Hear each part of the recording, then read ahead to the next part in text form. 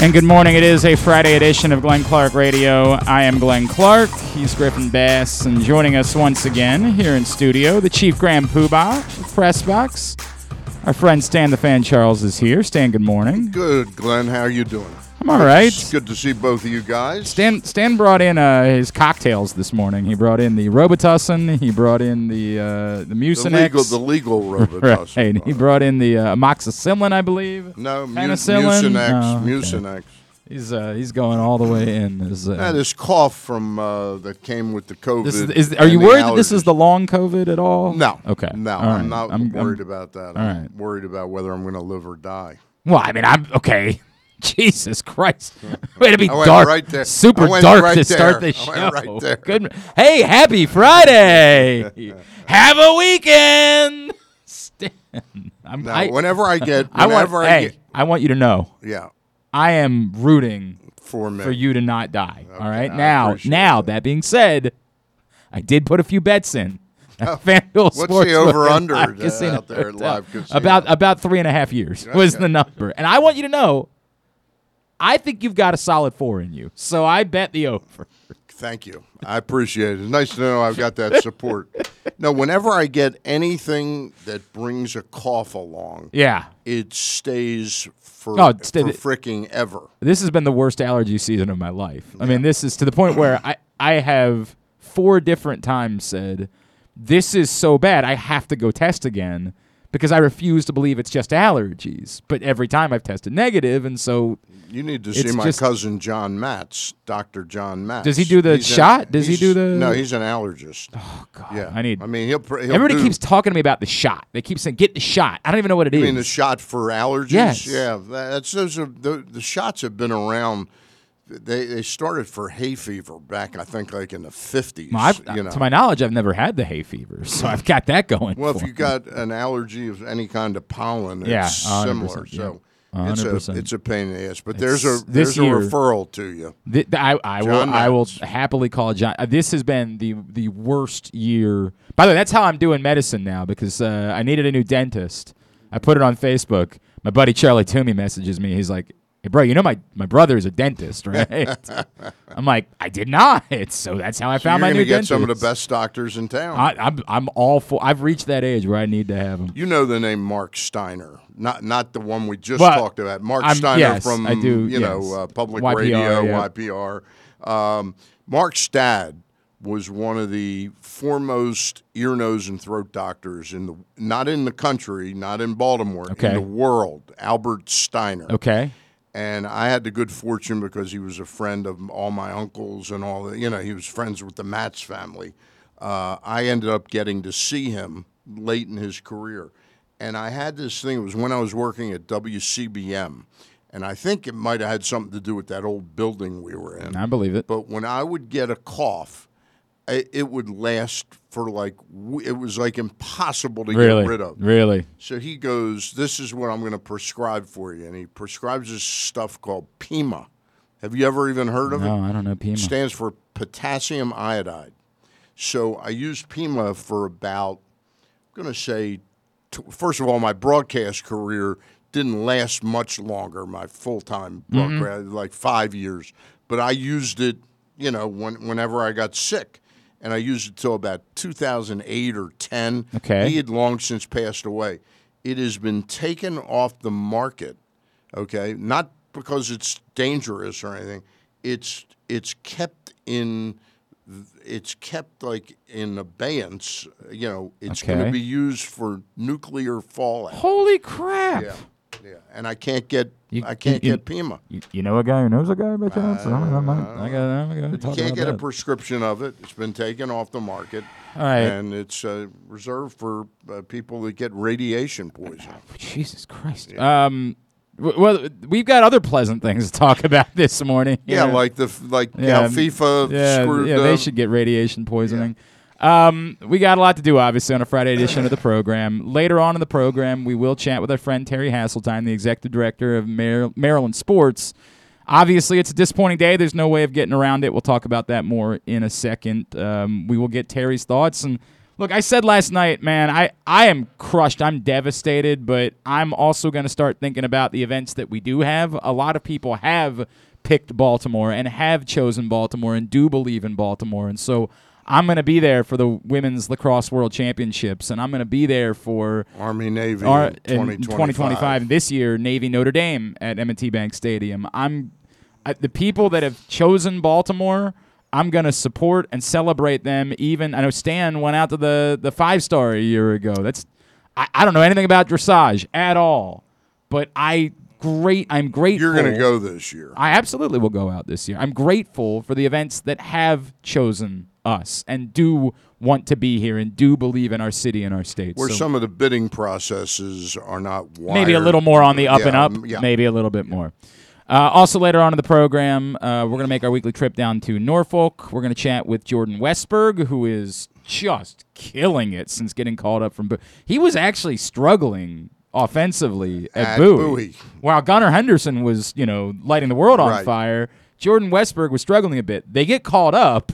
Jordan Westberg suddenly is hitting 415ers. It's insane how well Jordan Westberg. His OPS right now is 1330. Jesus Christ. Anything over 900 is tremendous. Now, it's small sample size. I get it. He's only been there for a little more than a week. But we're going to talk to Jordan Westberg about getting that bump up. And also, Heston Kjerstad is going to join us. And it's been years since we've caught up with Heston Kjerstad. Heston, we hardly knew you. Yeah, really, that's the reality of it. Is after the draft we had him on, and everybody was really excited, and obviously he's been through a lot in the 2 years since, and finally, just in the last week, got back to playing baseball. He's down at Delmarva with the Shorebirds, and we're going to catch up with him and talk to him about his journey. I don't know what that is. Journey. I think I'm putting journey and odyssey together. Is what happened there. That's a great word, though. I think we should roll with it. We're going to talk about his journey. A good name for a band. A heavy metal band. I feel like it would be too close to Journey. I feel like it wouldn't work out for that, but I do like where your head's at. Yeah. And obviously going through myocarditis after his own dealings with COVID in the infancy of the pandemic, and finally got the clearance earlier this year and back out on the field, and he's been hitting the ball well since he got down to Delmarva, and that's encouraging. I know somebody would say, well, it's Delmarva. He's 24 or 23 years old. He should be. Yeah, but after not playing baseball for 2 years, it's a very encouraging sign that he's hitting the ball wherever he is. You didn't know Eddie Epstein, did you, who worked for the No, Orioles? I didn't. Eddie was the first analytics guy, one of the first in all of baseball. He was certainly the Orioles' first under Larry Lucchino and Roland Heeman. And he used to always say to me that the hit tool is incredibly resilient, meaning when people lose a lot of time, if they've got the hit tool, it's resilient. So that's what I remember. Yep, it's a great way of saying it. Better way to say it than in Journey. I like Journey, though. Statement this morning, and we are going to talk to Terry Hasseltine. He and Max Brown, who was the chairman of Events DC, their board of directors, and the DC bid, he put out a joint statement this morning. Quote, while we are disappointed that DC and Baltimore, Maryland were not selected as host cities, we will look for ways to bring the FIFA 2026 World Cup to life for fans and visitors in our nation's capital and the Maryland region. We also want to thank the many officials, business, and community leaders, as well as the hundreds of D.C. and Baltimore, Maryland region soccer fans that worked on and supported this excellent joint effort. We look forward to continuing our partnership with FIFA and exploring other opportunities to be part of this historic event in 2026. Stan, you were down there yesterday. I can only imagine how difficult that was. A lot of people were comparing the feeling of yesterday to the feeling of the Baltimore Bombers expansion football team once upon a time. Two separate announcements that we lived through without getting a football team. Well, what was reminiscent to me was how in the latter days of this process, suddenly FIFA let Maryland know, hey, we think, we're not going to D.C. for a game because of the stadium. We think it would be good if you partnered up with them. It would really add something to your proposal. And damn if it didn't remind me of from the time that the NFL picked Charlotte to till 35, 40 days later where they had that second meeting and went with Jacksonville. Baltimore abandoned Boogie Wineglass and the Glazers to bring in Al Lerner because the NFL suggested that you do Al Lerner, that would somehow magically. Well, got us a team, though. Yeah, exactly. That's how that happened. So anyway. Baltimore's more of a museum town. I'm not sure if you remember. We're really not really for football. Might not work here. Yeah. We're more of a museum type of city. But that was reminiscent to me of when a league or an entity tells you what to do, they're basically escorting you out the door. I am. Look, I just say I'm stunned. I'm stunned only because the powers, the people involved were so confident. We're so confident that they had done everything necessary in order to earn a bid and ended up coming up short. I'm not stunned.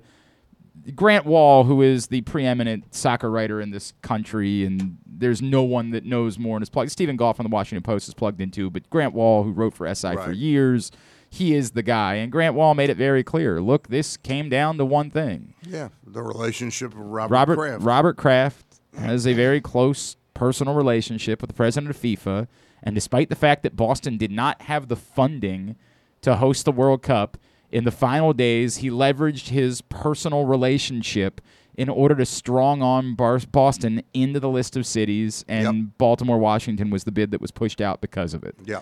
And there's no, this thing that we do where we're like, well, this is because of the crime, or this is because of the, you guys can just say whatever and talk out of your ass all you want. I mean, like, other cities have crime. Other cities have issues. Some of these cities are nowhere close to the stadiums where they're going to play. Santa Clara is nowhere near San Francisco. Arlington is not necessarily in there's plenty of East Rutherford in New York. There's plenty of these things that are there's warts with a lot of these places. The people that know, the fact seems to come down to this. It seems to come down to simple as FIFA being FIFA. This is what they do. And to be fair, we all kind of knew this. We all knew when you were getting involved that you'd be putting a lot of effort in with a group that was literally willing to give the World Cup to Qatar because they're scoundrels. I mean, they're terrible people that are involved with this thing. But you want the World Cup. There's only one event. And in order to get it, you have to play ball with these creeps. Yesterday they did the thing, John Colson and I were invited to the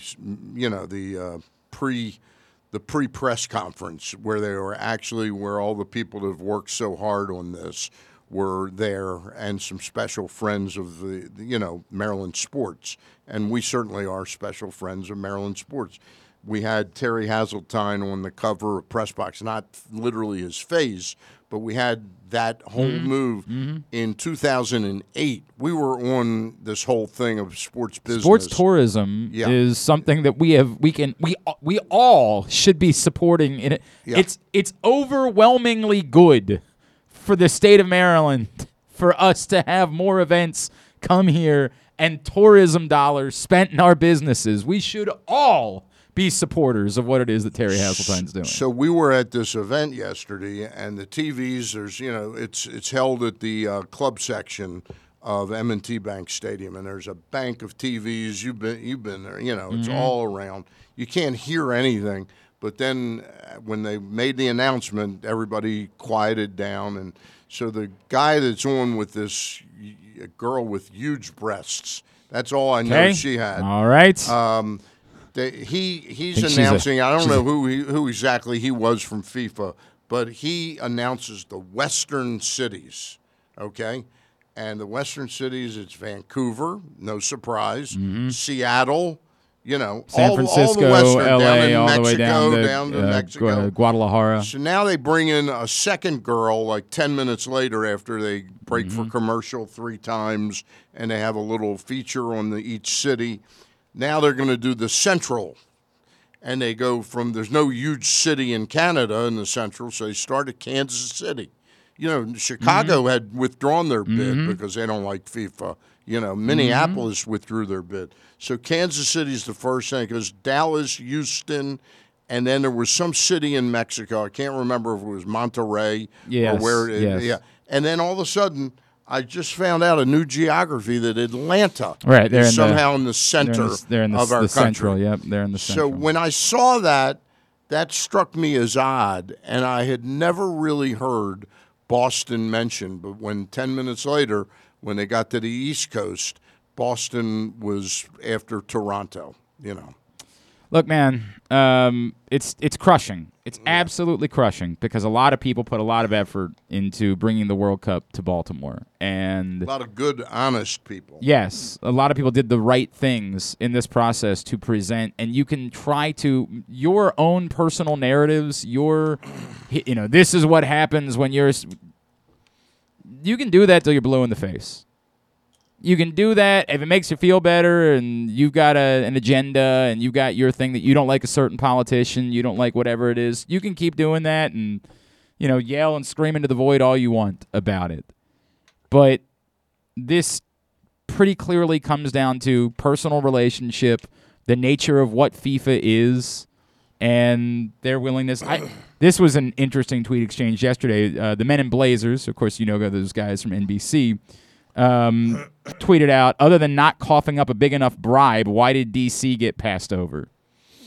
And, there's cuts to the chase. Right? Like, Pablo Maurer, who covers soccer for The Athletic, followed up and said, I spoke with two people involved in the bid who felt that some of the recent optics coming out of DC and the National Mall may have helped sideline this bid.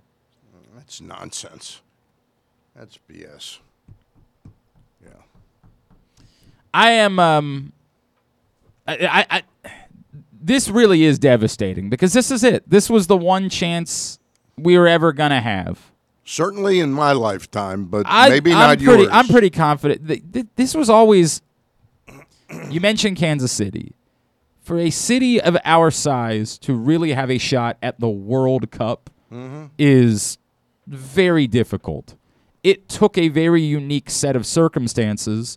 Dan Snyder being such an incompetent boob, to be able to get us to this point that we're even this deep into the running. Even if in 30 years the World Cup comes back to the States, and it will, right? I'm going to be surprised by Baltimore having a chance. This was the chance, and so it's devastating because. Look, who knows? Maybe we get to 2026 and somebody says, hey, dude, I can get tickets. There's a match in Philadelphia. You want to go up for it? Maybe I'll go. But it won't mean the same. You'll have saved your money up for McCartney. That's true. Yeah. And by the way, he might still be playing in 5 years after he looked as good as he did the other night. Jesus. It's devastating. I can't get around it. It's devastating. But as I said a moment ago, I'm going to focus my energy instead of bitching and pissing and moaning. I'm going to focus my energy on the things that we have. And we're going to support the Women's Lacrosse World Championships, which is a really big deal that's starting in 2 weeks here at Towson. And we're going to support the Maryland Cycling Classic, which is going to bring all sorts of tourism dollars to our state on Labor Day weekend. And we're going to support Navy Notre Dame, and we're going to support all of those things. And if people don't want Baltimore, they're lost, man. They're lost. We are tremendous. You can try to get your agenda and crime and all that crap that you want to get off, but I saw all of you at the Paul McCartney concert on Sunday night. No one had any problem. All the narratives, well, I won't go into Baltimore because I don't want to go to games anymore because of the crime. Y'all showed up. Every single one of you. I saw you. Because Baltimore is a great big event city. Tremendous big event city. And we can do these things unbelievably well. Are there things we should fix? Yes. Should we get a better public transportation system? 1,000%. There's plenty of things I want Baltimore to do. I get excited when Terry Hasseltine and Frank Remish talk about the fact that the new arena will have all of the necessities to be able to bid for and host NCAA tournament games. Let's go. Let's go. Let's do it. Let's have more big events and more dollars for downtown businesses. Let's go. I'm supporting those things. That's my reaction to it. Today's show is brought to you by the FanDuel Sportsbook at Live Casino and Hotel. Busy weekend down at Live Casino and Hotel because Dave Chappelle is going to be there for 4 shows over the next couple of days. So did not know that. They're expecting a lot of foot traffic throughout the facility. Oh, wait a minute. There's a bulletin. He's actually going to be performing in Boston. Turns out that Robert Kraft's son. You know the irony? I've seen Dave Chappelle in Boston before. That's the irony of it. The only time in my life I ever saw Dave Chappelle was a buddy of mine. His wife called me. She's like, "Hey, you want to fly up to Boston on a Monday night?" Robert Kraft owns that comedy club. That son of a bitch. That son of a bitch. I saw Chappelle, Jon Stewart, and Michael Che. It was tremendous. It was really Robert Kraft's young girlfriend. Is that what it was? Wanted the World Cup because she loves soccer players. Well, look, he's just such an upstanding guy, that Robert Kraft. He's just such a good guy. You can get it. Look, they're expecting huge crowds all weekend, so there's going to be foot traffic coming through the FanDuel Sportsbook. And if you were planning on going out to watch the U.S. Open, bet on maybe Stanley Cup Finals Game 2, whatever it is, you need to get a reservation in. You need to email events@sportssocialmd.com. Just make sure that you've got your spot reserved for this weekend. Is Sports and Social big enough for what has come through so far? I mean, I have been there for events where it's been standing room only. There have been people that have been.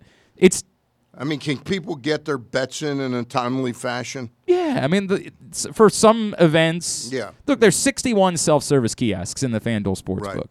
Some big events, there's going to be a line. Yeah. Even with 61 self-service kiosks, like during football games, during the NBA Finals.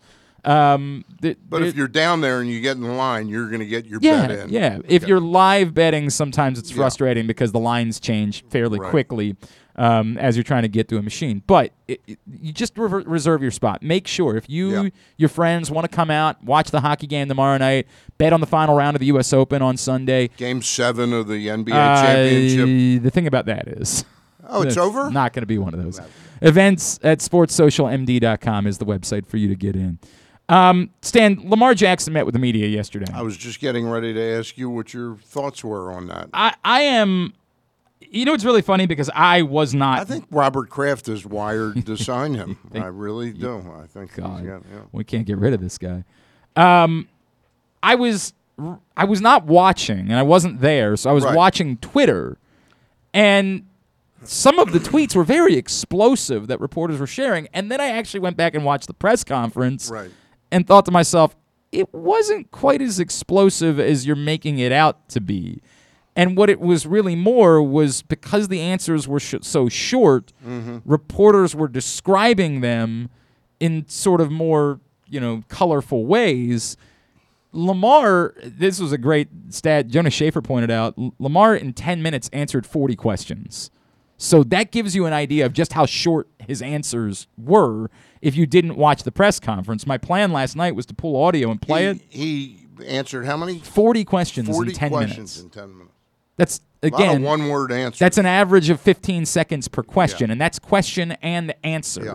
These were short answers. I pulled up the transcript because I actually think the transcript is more valuable than the audio is because the audio is so quick and so short. I just don't think there's a lot of value.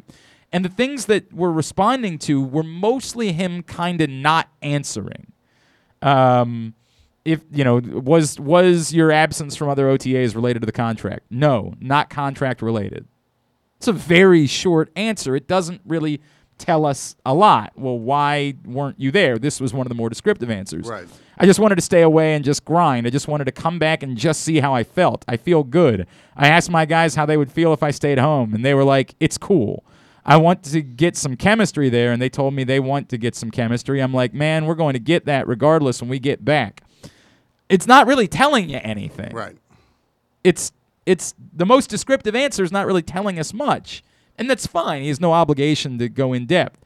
The part that everybody seemed to overreact to is the part where he wasn't committing to being there for the start of training camp or the regular season without a deal. But essentially, what he was really doing was almost the Marshawn Lynch bit. Any way that somebody was asking him about the contract, he was repeating the same phrase. We're having conversations. First question. It's just you and Eric DaCosta having conversations? Yeah, we're having conversations. That's all. Will they continue during the season? We're having conversations. He just kept saying, We are having conversations, as if to say, guys, I'm not going to give you anything. And again, he has no obligation to whatsoever. But it created this sort of new fear because there's been a narrative that's been allowed to exist, Stan. That the one thing that came out of yesterday is squash the narrative that he doesn't want a deal. Right. Steve Bisciotti at the owners' meetings presented this scenario where he was like, Lamar's really interesting. It's almost like he kind of feels like he's not worthy of a deal until he wins the Super Bowl. Lamar squashed. That's the one thing that came out of yesterday. That's nonsense. I don't know where that came from, but that's nonsense. Well, the other day I was watching, and you'll help me again because it's the same guy. I can't remember his name. The guy who was on Monday Night Football with Greasy and Steve Levy. Louis Riddick. Louis Riddick. He made it very clear that if he were advising Lamar, he would not want him on the field until he's got a contract. In other words, that the risk is so great of an injury that you want to have him under contract. And in fairness to the Ravens, though, I think they've tried to initiate contract discussions, and I think Lamar has wanted to play this waiting game because, rightly so, somebody got to him and explained to him the way this works is the next deal somebody gets raises your deal up. So that was certainly the thought going into the offseason, right? Yeah. The thought going into the offseason was just let a few of these other guys set. Well, the market's been set. Yeah. Deshaun Watson set the market. Yeah. There's no reason now to keep waiting. And did Louis Riddick's point, and by the way, Lamar did address that and sort of say, well, I'm not thinking about that. But again, I'm my own man. And all that. Would you prefer to have a contract done before the end of the year? That's a conversation. It's in conversation, which is his way of saying, I'm not answering. Yep. And then he followed up, would you still play week 1 without a new contract? His response was, we're in conversation now, which is being spun as he's not committing to being there for the start of training camp or committing to being there for the start of the season. But it's really him just giving you the same dismissive answer that he's given to every other question. Again, will you be at training camp and starting week 1 without a contract extension? We're having conversations about it. I don't know. Which, again, you can report as Lamar will not commit to being there. But he's not really saying that. He's really just giving you the same dismissive, I'm not going to talk about this answer. So the Watson deal, that changed everything because all of Deshaun Watson's money is guaranteed now. Correct. So if you sign Lamar to an 8-year, $250 million contract or a 10-year, $350 million contract, Steve Bisciotti is on the line. The Baltimore Ravens. If you agree to to the same type of contract as they did with Deshaun Watson. And that's something that's never really been done in football. Deshaun. It was shocking to the football world, and the idea being, well, not everybody else is going to want to do that. Okay, but every quarterback's going to want it. Going to want that. That's the Why new wouldn't deal, you? right? Why? It was like when the Mahomes deal hit, and everybody said, well, that's the deal for Mahomes. It's not going to be the deal for everybody else. Why not? Right. If you're a quarterback, why wouldn't you be looking for that deal? That you're going to walk in and say, hey, guys, we understand. Right. We're definitely not as good as that guy. Right. We definitely can't get that. Well, we are as good, but we know that the market's not as big. It's just not fair. We don't want that. Could you imagine? Yeah. Could you imagine? Like, it's insane. If you and found Lamar out. To the best of my knowledge, Lamar has no women massage therapists. I've never heard of anything like that. For sexual harassment. I would think so he'd be worth more. I would think that. On the open market, I would think that he would be more desirable than Deshaun Watson. Than a guy with 26 You would accusations. think that would be the case. Now I get it. There's only one Cleveland Browns. Right. I understand that. Leave it to the Browns. But this is what I came away with it from it. With the only thing that squashed is the idea that Lamar doesn't want a deal. That's the only thing I really took from yesterday is this narrative that Steve Bisciotti put out there that he doesn't want a deal or doesn't feel worthy of a deal. Lamar directly addressed that and said, no, I want to win a Super Bowl, but I feel worthy. I feel worthy of getting a deal. Right. So we know he wants one. What we don't know is anything else. We still don't know, and this is the way that I felt before because none of this ever made sense. We still don't know if it's something he's sweating. We don't know if he's going to end up. Let me pose a question to you that might shed some light on this. Is it possible, if they do not have a deal in place, that the Ravens would agree to pay the insurance policy that would protect him up to, I'm just saying, up to $250 million or something like that? So. For a couple of reasons. One, that's just typically been something the athletes pay themselves, right? Those types of insurance. But this is a rare situation. In trying to buy time in a good faith type of situation. I understand the types of things that you're saying. Because what would you be talking about? It would probably be like a $10 or $15 million something like that policy. Yeah. It's a great question, Stan, that I just don't know the answer to off the top of my head. But what I would say is, at this point, there's a general consensus that an injury alone does not cost someone getting a deal done. Dak Prescott, of course, suffered a serious injury and still turned right around and got a massive contract from the Cowboys. Short of you getting an Alex Smith type of injury, like an injury so serious that you can't play football basically ever again, the precedent has been set that one injury alone does not ruin your ability to get a monstrous deal. That's why specifically what Louis Riddick said, and what a few others have said about, I'm not stepping on, and this also plays into this insane narrative that you're at greater risk of getting hurt because you're a running quarterback. We've got the data. That's not true. I know we want it to be true. I know why we think it's true, but the data is overwhelming. There is no greater risk for mobile quarterbacks than there is pocket passers. In fact, the more significant injuries have always come for pocket passers that didn't see a hit coming. Joe Theismann, the more significant injuries have always been for pocket passers. And the only injury Lamar Jackson has ever suffered was when he was standing in the pocket. We just continue to throw out that narrative for whatever reason that Lamar Jackson's at some greater risk of injury. The thing that still will never make sense is if he doesn't do a deal, he's voluntarily playing for less money this season than he would if he gets a new contract. Right. And that we can keep saying all we want about, well, he could let this thing play out and he could get the franchise tag the following year and then he can get the exclusive, plus 20% tag the year after that. Or he can get a contract with all those numbers and get paid more money this season. You can't make this make sense no matter how hard you try. So the part where Lamar Jackson won't commit to being there, I get it. If I'm advising Lamar Jackson, I'm saying there's no reason to show up. Why would you voluntarily play for less money this season than you would get doing a deal? The only thing is, I think it's very clear, and I'm not protective of Steve Bisciotti or the Ravens. If they deserve blame, I'll say it. But I think they've done everything, short of moving the sun and the moon to try and engage Lamar and his lack of representation. Right. The question is engaging. Yeah. Is it? What are the numbers that you're engaging with? Because if what you're engaging with is, hey, we'd like to give you a Derek Carr deal, well, that's not.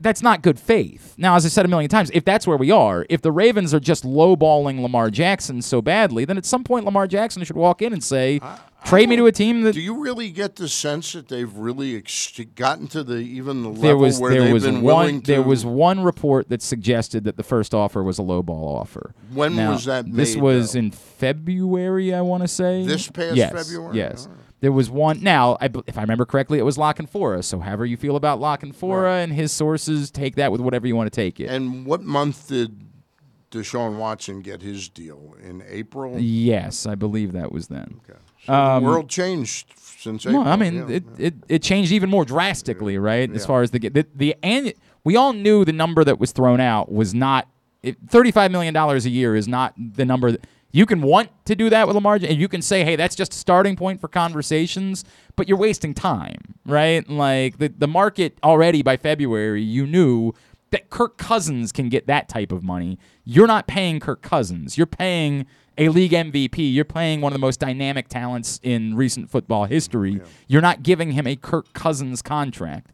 So if the answer is that Lamar's just, not really been prioritizing it, and the Ravens want to give him $50 million a year, then no, this doesn't make sense, right? Go get your deal.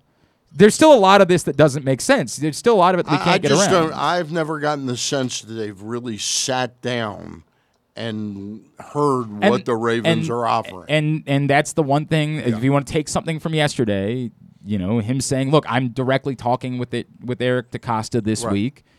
Maybe that looks as a positive. I still don't. I mean, that's a very different. Usually, you're able to have an agent sit down with ownership, then goes back. It sounds like this is now. I'm talking to Eric DeCosta. Eric's got the line with Pat Moriarty and Steve Bisciotti, and they're getting the figure. And I'm waiting for them to get back to me now. And if anything, what it sounds like. If anything, Lamar Jackson saying, I intend to be a Raven for life would probably make you believe that he thinks it's going to get done. Yeah. That while he's not going to say a lot more than that, it seems like, why say that if you don't think the deal will ultimately get done? So I'm not going to be worked up about too much. I get it. Lamar Jackson had been radio silent for months, so anything he said yesterday was going to be explosive and bombastic. Correct. I don't think any of it is worth being too worked up about from what we saw from Lamar Jackson yesterday. That was my response to it. We come back in. We got an NBA champion. Got a little. The Orioles had a very lovely day yesterday. What's their win-loss record since? Maybe you can look it up, Griffin. Since Adlai came up. Okay, we'll try to pull that up. We'll try to find that out. Go back to Preakness Day and figure out what the win-loss record is. They did have a five or six game losing streak, but overall, they have been a more competitive ball club. We'll talk about all that. And Terry Hasseltine's going to join us. That's all on the way. Stan the Fan is in studio with us. If you missed Stan and Gary Stein last night, catching up with Drew Forrester. Of course, 105.7 The Fan and Calvert Hall Golf Coach talking about the U.S. Open, talking about the LIV Golf Tour. You can find it right now, Facebook.com/PressBoxSports, YouTube.com/PressBoxOnline, or PressBoxOnline.com/video. It's Friday edition of Glenn Clark Radio. Hey Birdland families, this Father's Day, join the O's in celebrating Dad at the Yard as they take on the Tampa Bay Rays Sunday, June 19th at 1:35. Go above and beyond by treating Dad to a fun-filled day with the entire family. Make sure to get to the ballpark early because the first 10,000 fans ages 15 and over will receive an Orioles golf visor. Dad's Day done right this year with the O's. Don't wait until the last minute when planning Father's Day. Secure your tickets now at Orioles.com/tickets. Sports fans, the wait is over. The all-new FanDuel Sportsbook is now open at Live Casino and Hotel in Hanover, Maryland. This is your chance to win big right in your own backyard. Bet on every sport with self-service kiosks and watch all of the action from the best seat in the house. Make every moment more at the all-new FanDuel Sportsbook at Live Casino and Hotel in Hanover. Please play responsibly. Gambling problem? Please call 1-800-GAMBLER or visit mdgamblinghelp.org. Are you ready, soccer fans? This summer, the English Premier League returns to Baltimore. Arsenal, Everton, square off in the Charm City match, July 16th, under the lights at M&T Bank Stadium, home of the Baltimore Ravens. This is your only opportunity to take in a Premier League match this summer in the Mid-Atlantic region. Individual and group tickets are on sale at BaltimoreRavens.com. That first sip. That first bite.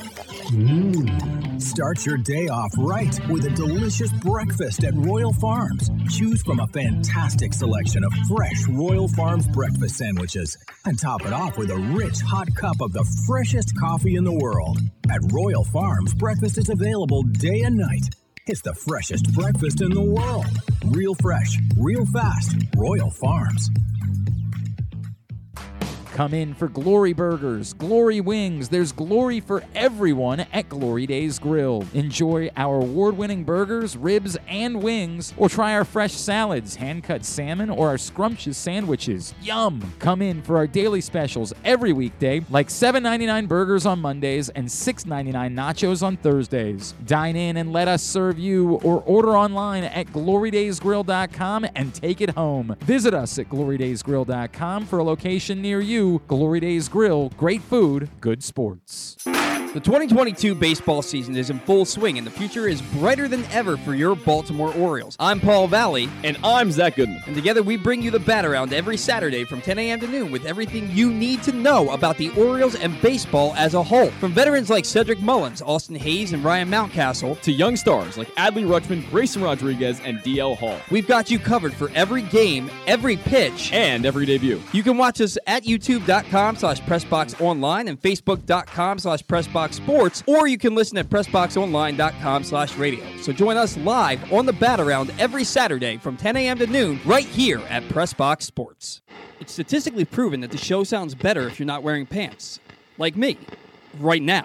You're listening to Glenn Clark Radio. Griffin, what'd you find? What's the record? So the Orioles are 12-13 since Adley has made his debut, so just about 500 baseball. Their run differential is -8. On the season, they're -47, and so -8 in that time. It is significantly better. Yes. There's no doubt about that. Yeah. Orioles did win yesterday in Toronto as they end up splitting the 4-game set with the Blue Jays, cruising yesterday to a 10-2 victory. Happened to be against Kevin Gausman, which made it all the more interesting. I don't hate Kevin Gausman. It's not like I have nothing against Kevin. Right? Like it's disappointing, but it's sort of the same way I feel about Jake Arrieta. I don't know. I don't think Kevin Gausman wasn't trying to be really good, and at times he was quite good. I think I think both of those cases speak to how poor the Orioles' development of pitching was. I don't have enough body of work now to say that this regime, Mike Elias, Sig Mejdal regime, is ineffective at developing pitchers. And I've talked to Dan Duquette about that, and he has that's his biggest regret, is that they didn't do a better job developing Bundy and Gausman. Yep. And, to a lesser extent, Arrieta, because he had been here even before Duquette got here. That's a great point. Yeah. Look, it's pleasant. Tyler Wells, this is the one. He looks terrific. It's the one thing that we come back to. As disappointing as Bruce Zimmerman is, and especially because he got off to such a good start, and yes, Bruce Zimmerman was sent down. We talked about that yesterday. It's doing it for the sake of doing it, right? They didn't have a good option, but they just basically said they had to do it. Right. He's getting his brains beat out. Look, whoever it is, we're just gonna shuffle the deck chairs because we're not gonna send Zimmerman back out there again in 5 days. I have said a couple times, Stan, the concern that I have, and we talked about it last Friday. My real concern about the lawsuit was you need to sign a pitcher. You need actual, not Jordan Lyles. You need, and I get it, it's not going to be the top guy in free agency, but you need the Ubaldo Jimenez, what you thought you were signing once upon a time of this offseason for next year if you're going to move into that or next, the Alex Cobb. What we thought Alex Cobb exactly was right. You need that type of guy, and I'm nervous about can you spend the money while this is going on? Yeah. I have some nerves there, but my point is you're not going to be able to have confidence in any of your. There's no way you're going to have confidence in Grayson Rodriguez as a legitimate major league pitcher going into next season. He might absolutely be that guy, but you just can't have confidence in it. There's no way to have confidence in John Means being a legit because. You've just seen so little. And Kyle Bradish seems like he's pitching his way into that level into the conversation, right? Of suspect rather than definite stud. And you're hard pressed to imagine DL Hall getting here. I know he had a nice start yesterday, but before that, his numbers were not great at AAA. And so you're hard pressed to imagine him getting here this season and doing so well that he gives you confidence that he's so. You have to sign pitching. The one thing I said yesterday is the one guy that maybe could change your mind the rest of the year is Tyler Wells. Yeah. He's the one guy that's pitched well enough that but he and Lyles again. Lyles, I'm perfectly fine if they bring him back, but right now he's here for this year. Yes, correct. And chances are, if some team needs a pitcher he's in July, he's a trade chip. 100%. Not that you're getting an overwhelming amount for, but as we've talked about, everybody needs pitching. As much as we want people to be desirous of positionless hitters, what they're really desirous of is pitching. Yep. They all need pitching. So sure, you could get something for Jordan Lyles. I'm just curious. I read your column about what you were worried about with the lawsuit, and what I'm not, which is important. But more importantly, has it changed since the statement released by Georgia Angelos? They are certainly presenting a business as usual front. Yeah. I still don't know how a lawsuit affects the tangible dollar amount, right? Like, I don't know how. I got the impression, and lawsuits, they certainly can take a long time. With the way that statement read, and I get it that John was involved and a lawyer was involved, not that Mrs. Angelos couldn't have put it together, but I get the impression you're not going to hear an awful lot about this lawsuit. Oh, I don't think so at all. I mean, I think what you're saying is important because I do think there are people in town, based on the way the lawsuit was written, that would say, is this nothing more than John strong-arming his mother into being on his side? Right. You know a little bit more about Mrs. Angelos. What's your if somebody asked you that question, do you think John just strong-armed his mom to go along with it? I don't believe he strong-armed his mom. I think that she made it pretty clear in her statement. And I think the key thing, and this is where John may have said, hey, Mom, let's insert this, was that not only did Georgia Angelos, did I pick John Angelos to run to be the point person running the Baltimore Orioles, Commissioner Rob Manfred and the 29 other owners have approved him. And I don't know Lewis well. I've been around him a few times. It's my opinion that I don't think he would have passed the muster of being approved by the as a control 29. person. Yeah. Sure, and I certainly understand that. Look, I hope it's a sign that they're just going to say, look, whatever we were planning on doing beforehand, we're going to plan on doing it anyway. We will not be affected by this. We are confident that there is no there. Or that they think that at some point they can squash it and say. The one thing that I've talked to somebody who I won't mention his name, but very high up in, not with the Orioles, but in deals of this nature.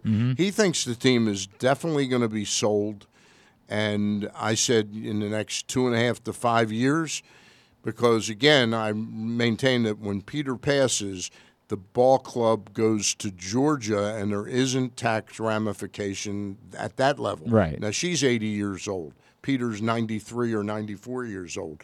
And this person said, I believe sooner than that. So. Okay. There's a lot of people have felt similar ways. And that was part of your column, by the way, where you said that one of the things is when somebody is buying a team, they don't want big expenditures on the table. But I think that a prudent businessman would look at the Orioles and where they are attendance-wise and say, no, I'm still going to buy them. I understand they've got to put the money in now because it's important for the timeline to work too, by the way. Like if your asset isn't more valuable if you've done through this entire rebuild and then you're not doing the things necessary to fortify it and you're just going to have to trade off these players too. Smart business people will know that. And yes, Chris, I did see the Jeff Barker story in the Sun this morning. I don't have a strong reaction to that whatsoever. Cal Ripken does not have the money to be an owner of a baseball team valued at over $1 billion. Cal Ripken is a wealthy individual. Let's make that abundantly clear. But he does not have that type of money. Now, could he be the point person? Unless he's gotten very lucky the last couple months at Live Casino. Maybe that's true. Maybe he's been lucky at Live. I don't know. I have not asked. But could he be the point person of a group? Yeah. Yes, he could be. And a la what Derek Jeter was in Miami, a la what they're trying to. The ironic part being what they're trying to do with Dave Stewart in Nashville. Dave Stewart certainly does not have the money to own a baseball team, but they put a group together to try to get a. It's also part of why this is always Dave Dombrowski was involved with that before he took the Phillies job. They want Dave Stewart to be the point person for an expansion team to come to Nashville. He is not the sole owner. This is not a. He's not a billionaire. He does not have that type of money to be that guy. Could a group get together and Cal Ripken either be involved or be a point person for it? I guess. I don't know. I completely understand why Major League Baseball would want that. It makes all the sense in the world that the guy that's most synonymous with baseball in a city, that has been a good partner for Major League Baseball, you'd want him to be involved. But part of that really requires Cal to be realistic 100% about what his assets are that he brings to the table. And like his dad and like Billy, they are great teachers of the game. I don't want somebody at 60 years old becoming team president and dictating to Mike Elias what to do when he's had no experience at that. And we have no reason. And we have no reason to think that Cal wants to do that. Exactly but right. Boy, do I want him teaching players how to play the game, discussing things, talking to them. 100%. It's Cal Ripken. I mean, there's great value in that, and there's even bigger value in him as a face, as a public face of the franchise, as being someone that is doing deals and showing up at events and getting partners and all of. There's insane value in that being Cal Ripken in that role. There's no greater value that anyone could provide short of Brooks Robinson, but Brooks, unfortunately at this point in his life, it's just not realistic to think that he could be that guy. So yeah, is it interesting? Sure, but does it really mean anything? Not necessarily. It doesn't mean anything right now. Did you watch any of the basketball game last night? Watched it all. I don't really have a whole lot of takes. I'm surprised by how much Boston wilted over the last couple of games. Yeah. I am. I'm really... And I thought Golden State was going to win the series, but I did not expect Boston to just wilt. And some of it is Golden State played far better defense than any of us thought they were capable. 100%. We came into this thinking Golden State was a 0 defensively, and did they ever turn on a dime as this series went on? They locked in, they bought in defensively, and while yes, Boston threw the ball away a little bit on their own, they also were very impacted by Golden State playing a level of defense that no one saw coming. Draymond Green reemerging these last couple of games. I got to tell you something. There's no question Steph Curry's their best player. Yes. But the engine that drives that team is Draymond Green. As crazy as he is, he got inside their head, Boston. It seemed like they personally just wanted to beat Draymond Green, right? Not the Warriors. I mean, and then he did. The only thing you can ask is be a threat to shoot from Draymond Green, because they're going to leave you. They're going to leave you. And if you can at least hit enough to make them reconsider that thought process, it changes everything. And he hit a couple last night, and it changed everything. And, the Jason Tatum story is significant because he stunk. I mean, Jason Tatum, as well as he played for the entirety of these playoffs, the finals were too big for him just right now. And whether that's him just the sheer number of games, having never played that many games during the course of a season and not being ready for it, or the spotlight of whatever it was, he was not that guy. Help me out with one quick thing with Jason Tatum. If he had gone through his 4 years at Duke, would he be? What year would he be in? I want to say he would have been a senior now. Right. So, I want to say. So just all of a sudden he's no, playing. No, sorry. No, he would have been out. This would have been his second season. I keep forgetting how long Jason Tatum's been in the end. That's what I meant. He's been in the league. What it really screws with me is the COVID years. Right. Like it just. So he's been in the league 5 years already. Yeah. Okay. Just wild. So it takes it off a little, but he's a baby. Yeah, I mean, he's a baby in terms of... He's never played this many games. Yeah. And look, Steph Curry was not affected by that when he got to his first finals. He was ready to go and completely fine. Everybody's reaction to getting to this number of games during the course of a year is different. Hey, if the Celtics organization is got their head on right, this is the kind of loss that propels them to being a big favorite next year, to be right back there. Yeah. I mean, I guess I would say that if Chris Middleton is back with the Bucks, right, there's the Bucks are probably the favorites in the East as long as they have Giannis. This year, they probably would have been the favorites, but they lost Chris Middleton, and that hurt them against the Celtics. But yeah, I mean, they've got a nice nucleus. Yeah, there's a nice. Al Horford's not going to be able to keep doing this for forever, obviously. This was kind of a renaissance season for him, but I don't think you can expect a lot more of that. Did he play? Was he in college? Was he in Michigan? Horford? Yeah. No, he was on those Florida teams. So who were they? Tom Izzo. They were there for Draymond. Oh, for Draymond. Yeah, okay. they were there. I forgot. Yeah, Okay, they were there for Yep, Draymond. Yep. Is the reason why they were there. That was very cool. Oh, it was awesome. I mean, it was very cool to see. And I can't escape. Steph Curry continues to be. He's amazing. There are no words. The way I talk about it, Stan, I say I don't know that there are 3 athletes who I have no emotional connection to in any way. I have nothing that connects me to this person, but I have more enjoyed watching in my life. Yeah. There is no reason for me to be a Steph Curry fan, and I'm not, I don't root for the Warriors. I'm a Suns fan. That's who I root for. But my God, it is just so joyous watching that man play because with no disrespect to LeBron James is supposed to be that. Right, because he's 6'6", right, 6'7". He's a tank. He's a linebacker. He's a fullback. Yeah. Right. He's a tight end, really, is I guess what he is. Yeah. This is a dude that's barely bigger than us. Yeah. And there's no answer for him. And the number of times, Josh and I were actually talking last night. I guess Josh Charles, Stan's nephew. The number of times in my life where I've sat in a room by myself watching a basketball game and audibly have said, "Oh my God," to no one at all because it's just such a force.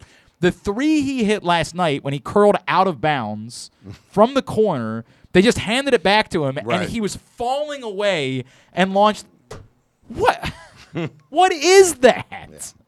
How is that human? How can anyone do that? And I know he hit the one from the logo last night, and then he hit the one over to really ice the game away when they were up by 11 late. But and his teammates, absolutely, and it's genuine. Right. They love this guy. They love him. Yeah. He's been nothing but a good citizen. He's been nothing but a wonderful representative of the NBA. Kind of like Deshaun Watson. Very similar. He has been, to me, the most likable superstar athlete.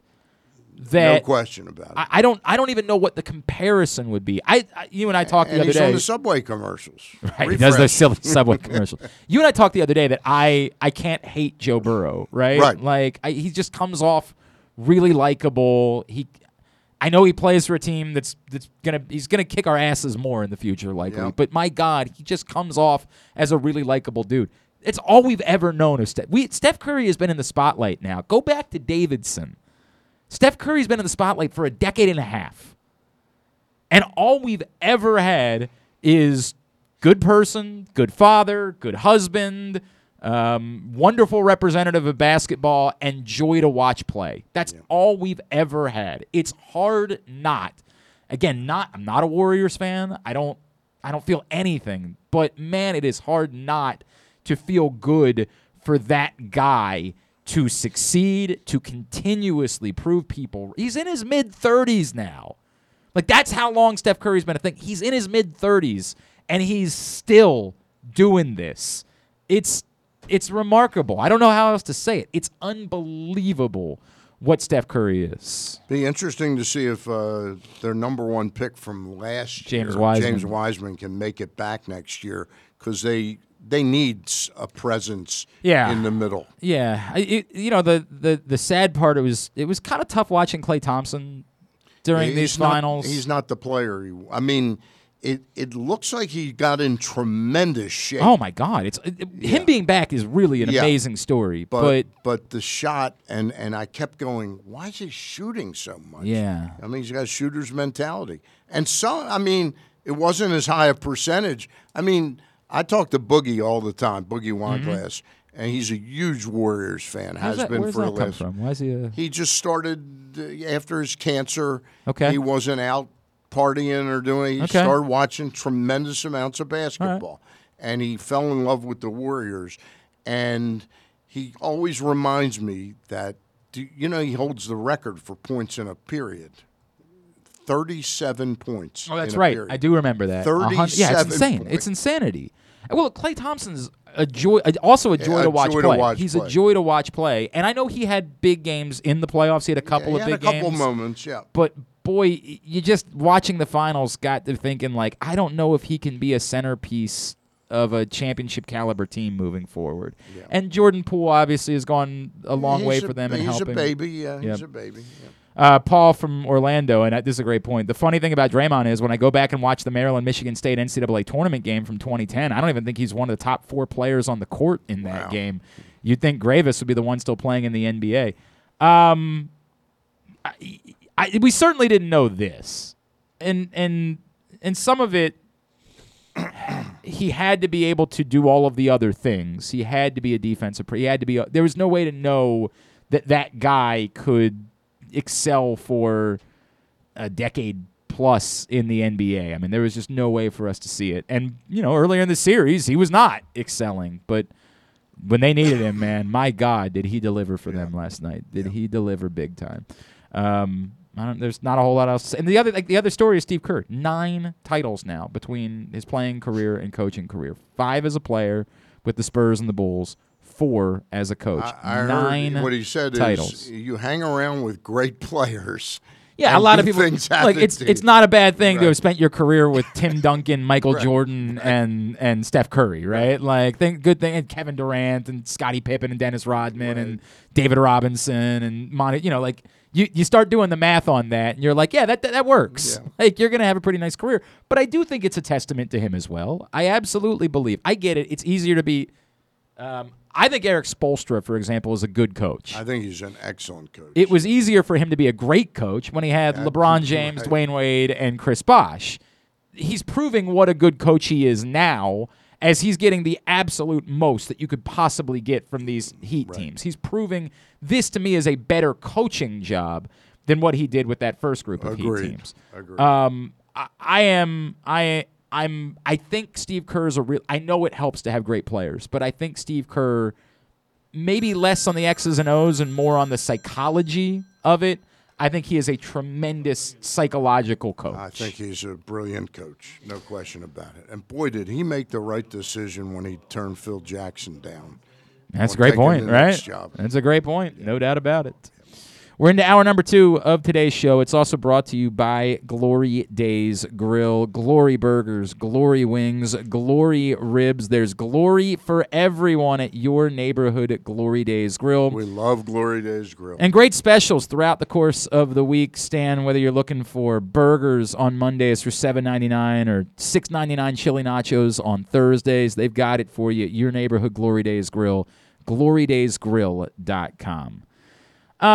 This is bittersweet, right? Like, we were hoping that we were going to be having this conversation today, popping champagne bottles, but we know that this man did everything in his power and his group, and unfortunately, the system is the system. Joining us now, he is the executive director of Maryland Sports. He's a friend, Mr. Terry Hasseltine, and he's with us here on GCR.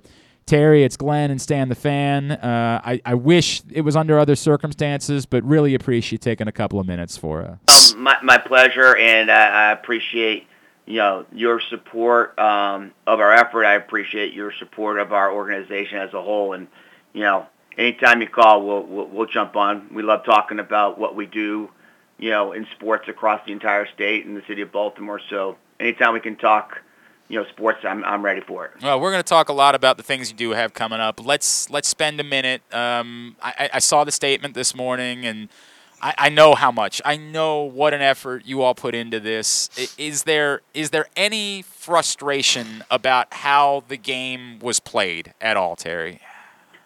I would say I'm frustrated. I mean, yes, am I disappointed? You go back and you look at the playbook and you say, hey, should I have gone left when, I should have gone right, and, analyzing it all. And you know what?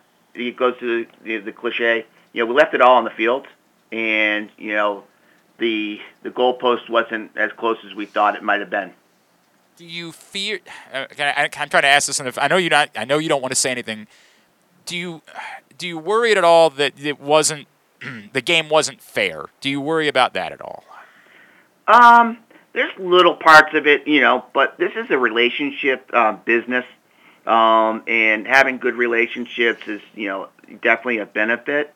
However, I don't want to, cast, doubts or shade over, because I thought the process was very open, very transparent throughout the last, it feels like an eternity, but the last 5 years, when FIFA asked us to do things and when we asked back of FIFA for clarification, they were right there. The process was clear. The only thing, in all fairness, was last night, not having any insight as to what was going to finally be shown on the screens was probably the only thing we were in the dark about. And then two, we'll find out hopefully in the next month or so, or sooner, what was our shortcoming? Can they identify something, or is it truly that, everybody who was listed in us were just so equal that, they went to the next criteria, and I don't know what that would be, and we just didn't make that list of 11. When you rehash this in your mind, it almost seems like the fact that it became a 3-country endeavor with Canada, the United States, and Mexico, it lessened the odds that we would be a part of this at the end of the day. But I'm wondering if is an organization like FIFA helpful at all in the postmortems? Will they explain to you what the shortcomings, if any, there were?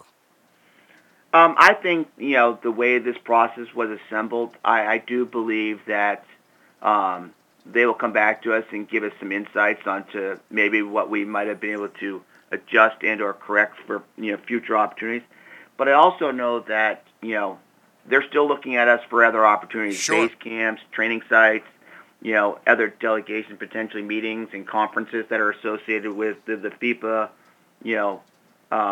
World Cup, et cetera. So, at the end of the day, I still think, we're going to be touching the World Cup. Yep. We're just not going to be putting, matches on in the building associated with it.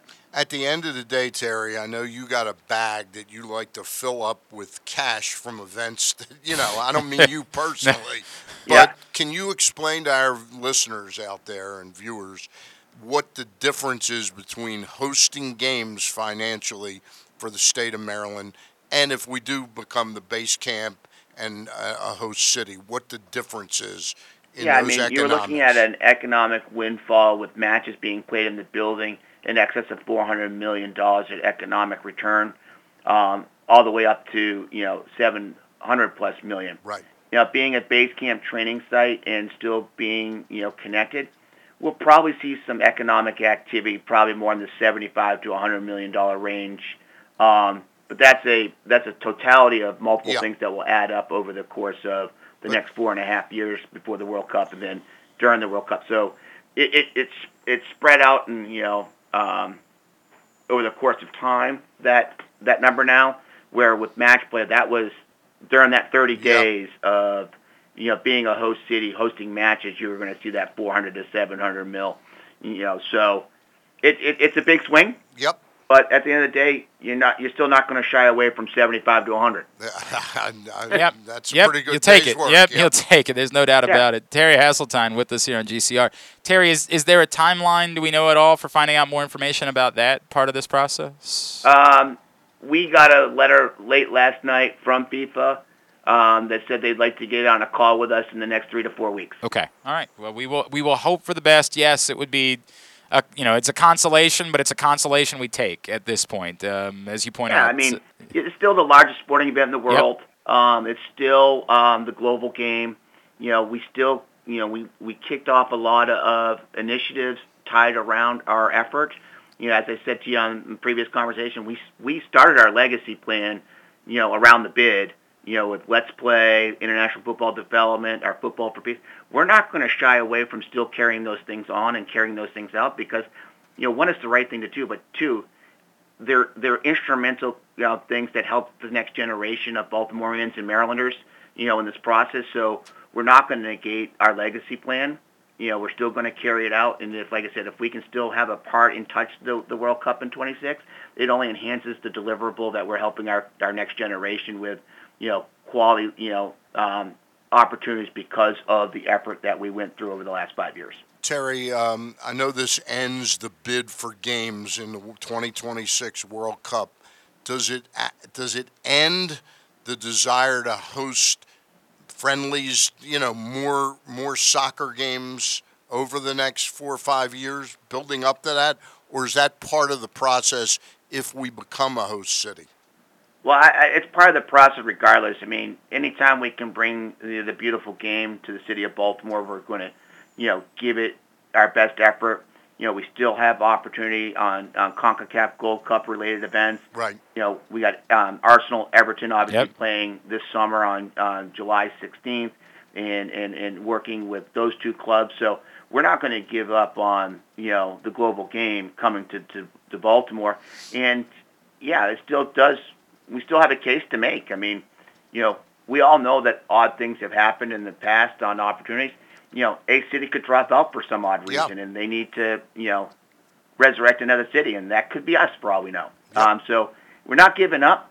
We're just, setting our sights on, a different trajectory on, how we're going to stay associated with the beautiful game and making sure that the city of Baltimore and the state of Maryland are, still in consideration for other activities. So how is that game in July selling right now? Is it a sellout, or are there still tickets available? There's still tickets available. We were really hoping that last night's announcement was going to be a catalyst to really drive it forward. But I also think last night's announcement actually helps us because we now have something to prove. We can say, hey, we didn't like the decision you made on June 16th, and on July 16th, we're going to show you why. And so a little maybe motivation there to say, let us show you why we think you might have made a wrong decision on hosting matches. And, Baltimore and Maryland fans got to come out and support that event. I'm telling you right now, I'm excited about the Arsenal-Everton match, the Charm City match as it's being referred to. I'm excited that those are two clubs that are actually partnering with us on some Football for Peace-related matters, helping us with our legacy from our bid. So if you're listening, get to M&T Bank Stadium on July 16th and watch the Arsenal-Everton, and let's make that place just as loud as possible. And, I'd love to send that video to Zurich and say, hey, what you missing? Yep, 100%. You could have had this. This could have been us, but you playing, as the kids say on the internet. Hey, I got a little bit of pride factor there, and a little bit of showmanship there, saying, hey, we can do this, and we're going to prove it again. Terry, I got one last question for you. I was through this with the NFL expansion hunt back in '92, when in the bottom of the ninth inning, after Charlotte was awarded the franchise, and then they said, we've decided to hold in abeyance for 30 days, and we're going to come back and name the last team. And in that time, they said, Maryland, Baltimore, we think you should go from Boogie Wineglass or the Glazers and bring in Al Lerner. That will help your attempt to get this expansion franchise. And Baltimore, Maryland did that. The Maryland Stadium Authority did that. It rang the same bell to me that happened over the last few weeks when D.C. and Maryland combined their efforts. Yep. You were sort of instructed by FIFA that this would benefit your bid. Was that? Do you think that was just BS, or do you think that there was something tangible that they were trying to see in combining the bid? I think it was definitely something that, going to your account, it was recommended to us. Yep. Because, at the end of the day, our partner is the nation's capital. Our partner isn't just, quote unquote, some other city. Mm-hmm. It was the nation's capital. Yep. I think there was, some belief that, the World Cup being close and they're tied to the nation's capital was a critical move.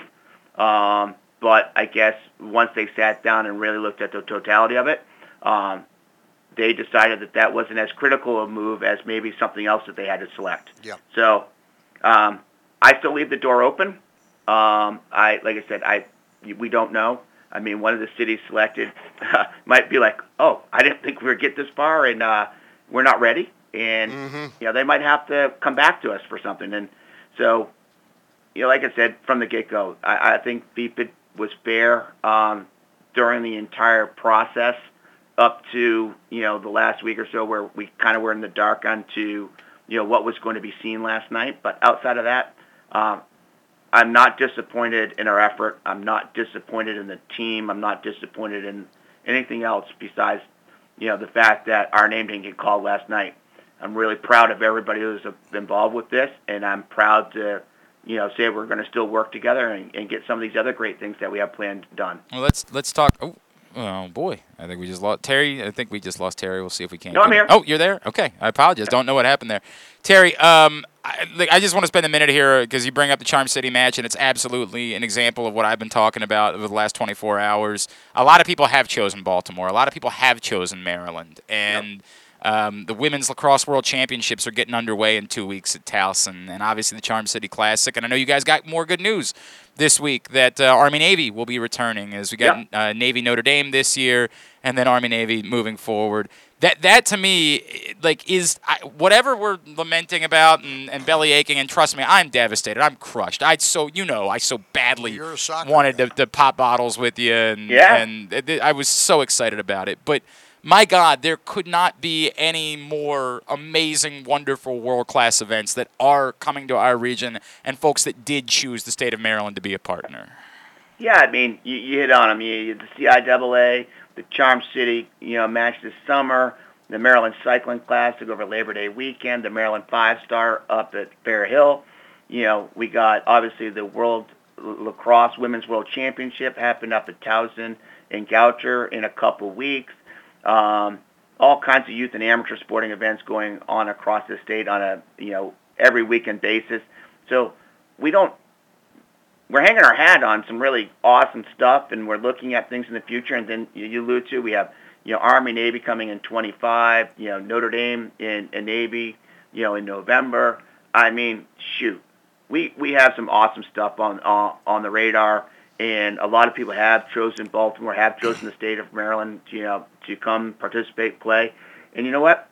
Even around the World Cup, the people are still going to come to Baltimore, Maryland, and the district to do World Cup-related activities. And, we have nothing to be sulking about because the future's very bright. We're just, disappointed for a few No doubt.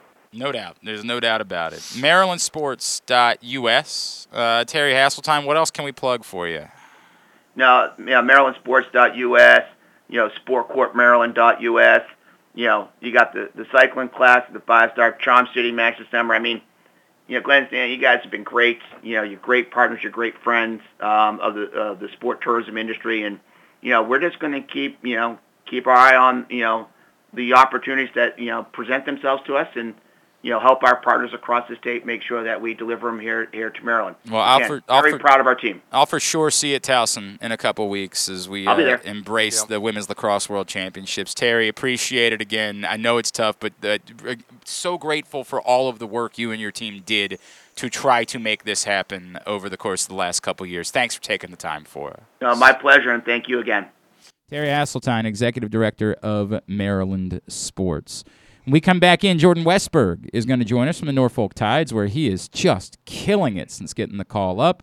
Today's show also brought to you by, this one's brought to you by FanDuel Sportsbook at Live Casino and Hotel. Great place to be for Game 2 of the Stanley Cup Finals, the U.S. Open this weekend. Email events at sportssocialmd.com to reserve your spot, as they are expecting big crowds all weekend. It's Glenn Clark Radio.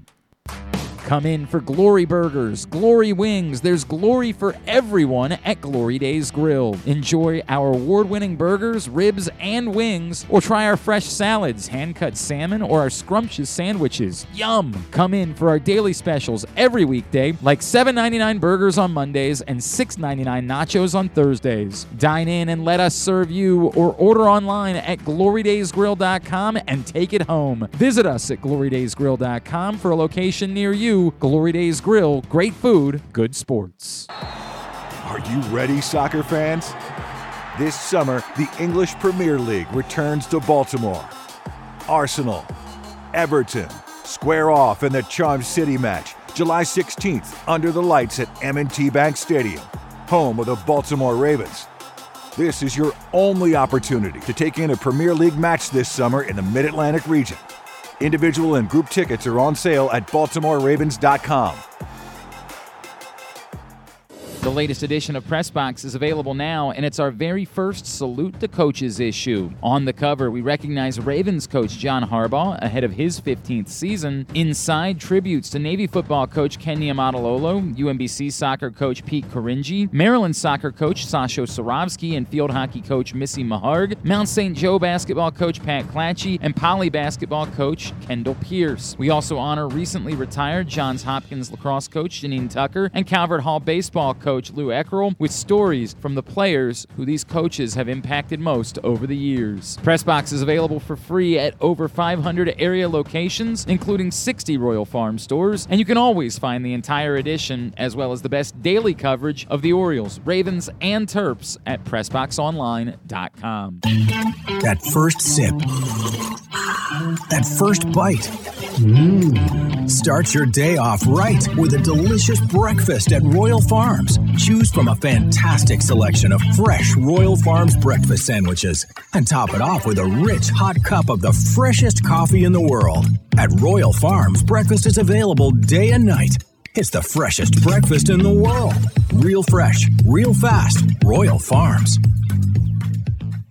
The Toyota Tacoma comes in a wide range of models and trim lines. You can choose the perfect Toyota to reflect your unique personality and driving habits. Check out buyatoyota.com for deals on new Tacomas from your local Toyota dealer today.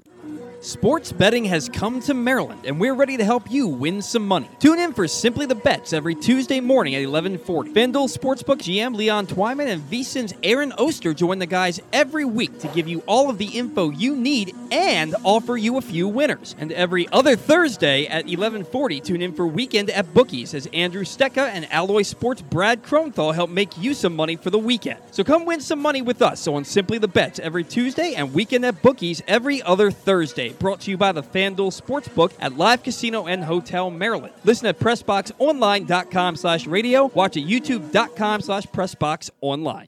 Don't forget that full episodes of the show are available for free on Apple, Spotify, Amazon, and YouTube. But warning, you get what you pay for. You're listening to Glenn Clark Radio.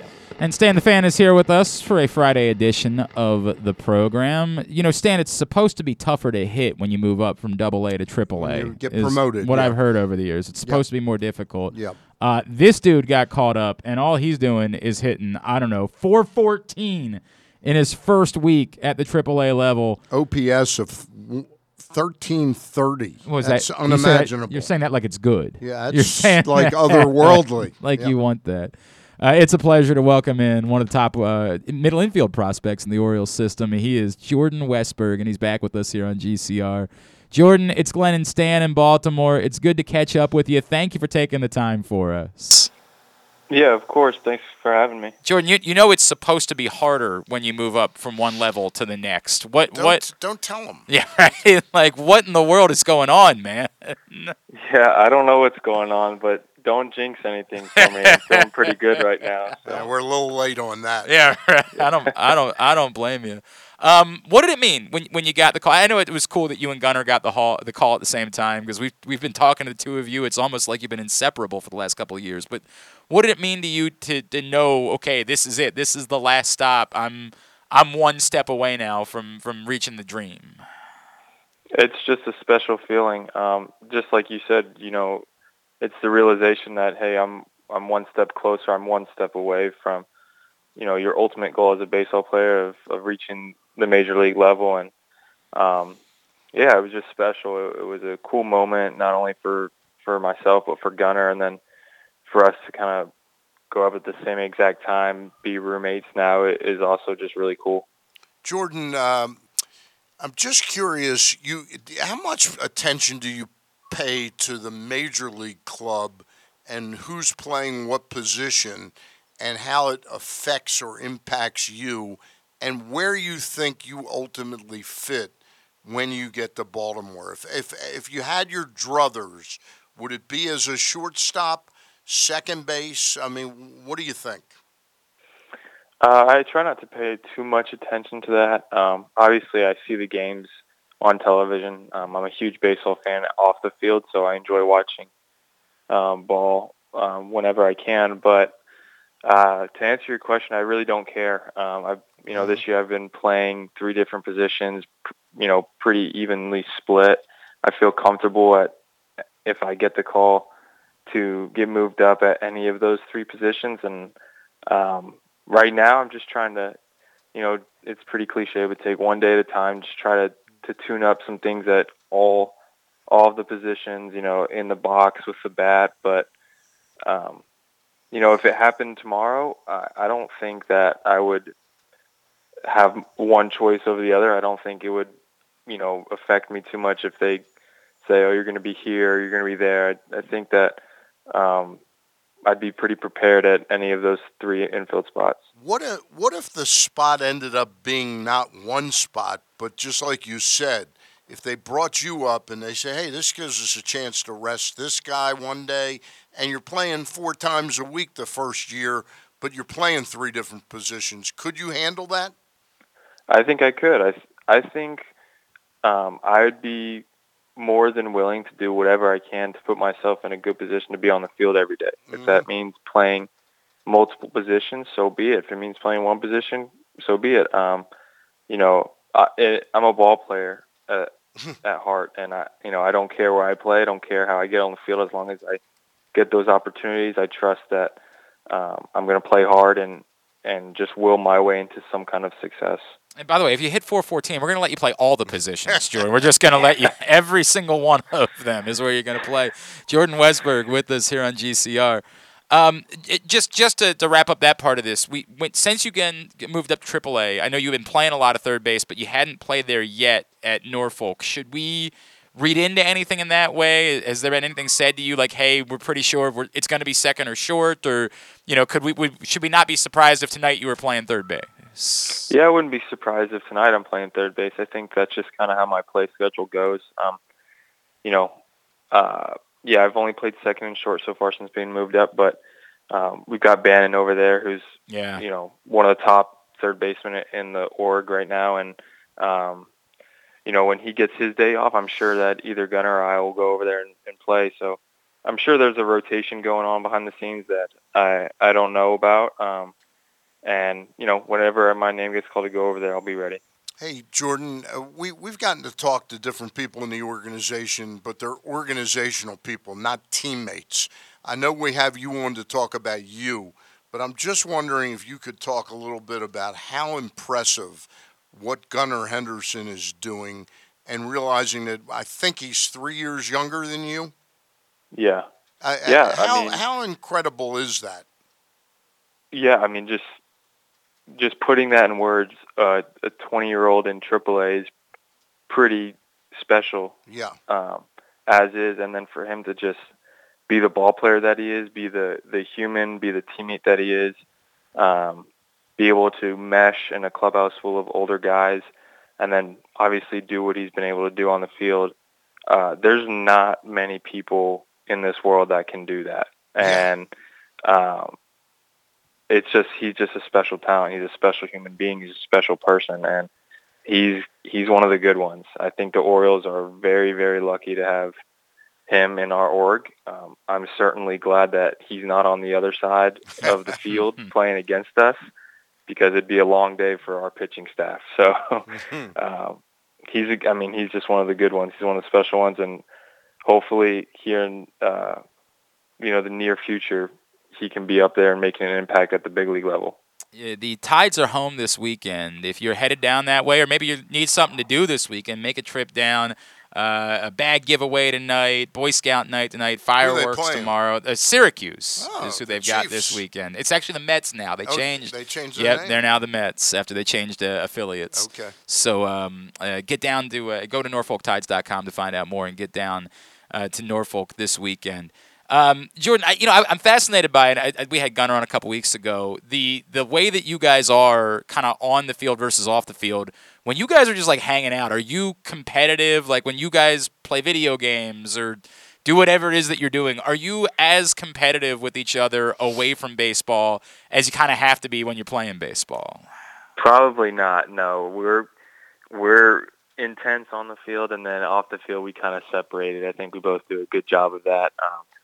Now, obviously, if we're in some kind of competition, whether it's pool, ping pong, stuff like that, then it gets the intensity ramps back up. Okay. But when you say this is what's fascinating to me. Like if we walked in on you guys playing ping pong, would you be like dripping in sweat type of it? Like once you get there, are you capable of just being like, who cares, or do you have to be that type of competitive? No, I think involuntarily those competitive juices turn on. Yeah. And yeah, I think if you walked in, it'd be a pretty sweaty match to watch. I'd be the one sweating. He's way better than me at ping pong, so he'd be having me running back and forth across the table. But it would be competitive. It'd be a lot of fun. Is there a sense right now, Jordan, amongst the young players? And I don't know how well you know Kyle Stowers, who's up with the big club right now. He'll probably be returning in the next few days down there. But is there a sense that we're part of something that's going to be special, like a wave that's about to descend upon Major League Baseball, that this is going to be a really special group? I think so. I think everybody believes that deep down. I think and it's not only the young guys that feel that. I think it's everybody in the organization, right? I think everybody sees what's happening at each level and the success that teams are having, the excitement that people or players are bringing to the field every day. And, I think here in the near future, like, we're going to bring a competitive team to the major league level. And it's going to be a lot of fun. It's going to bring the baseball back to Baltimore and make that city, what it used to be, where there's an excitement, there's a buzz around Camden all the time. Along those lines, you can't win in the big leagues unless you got pitching. Did you play behind Grayson before he got hurt?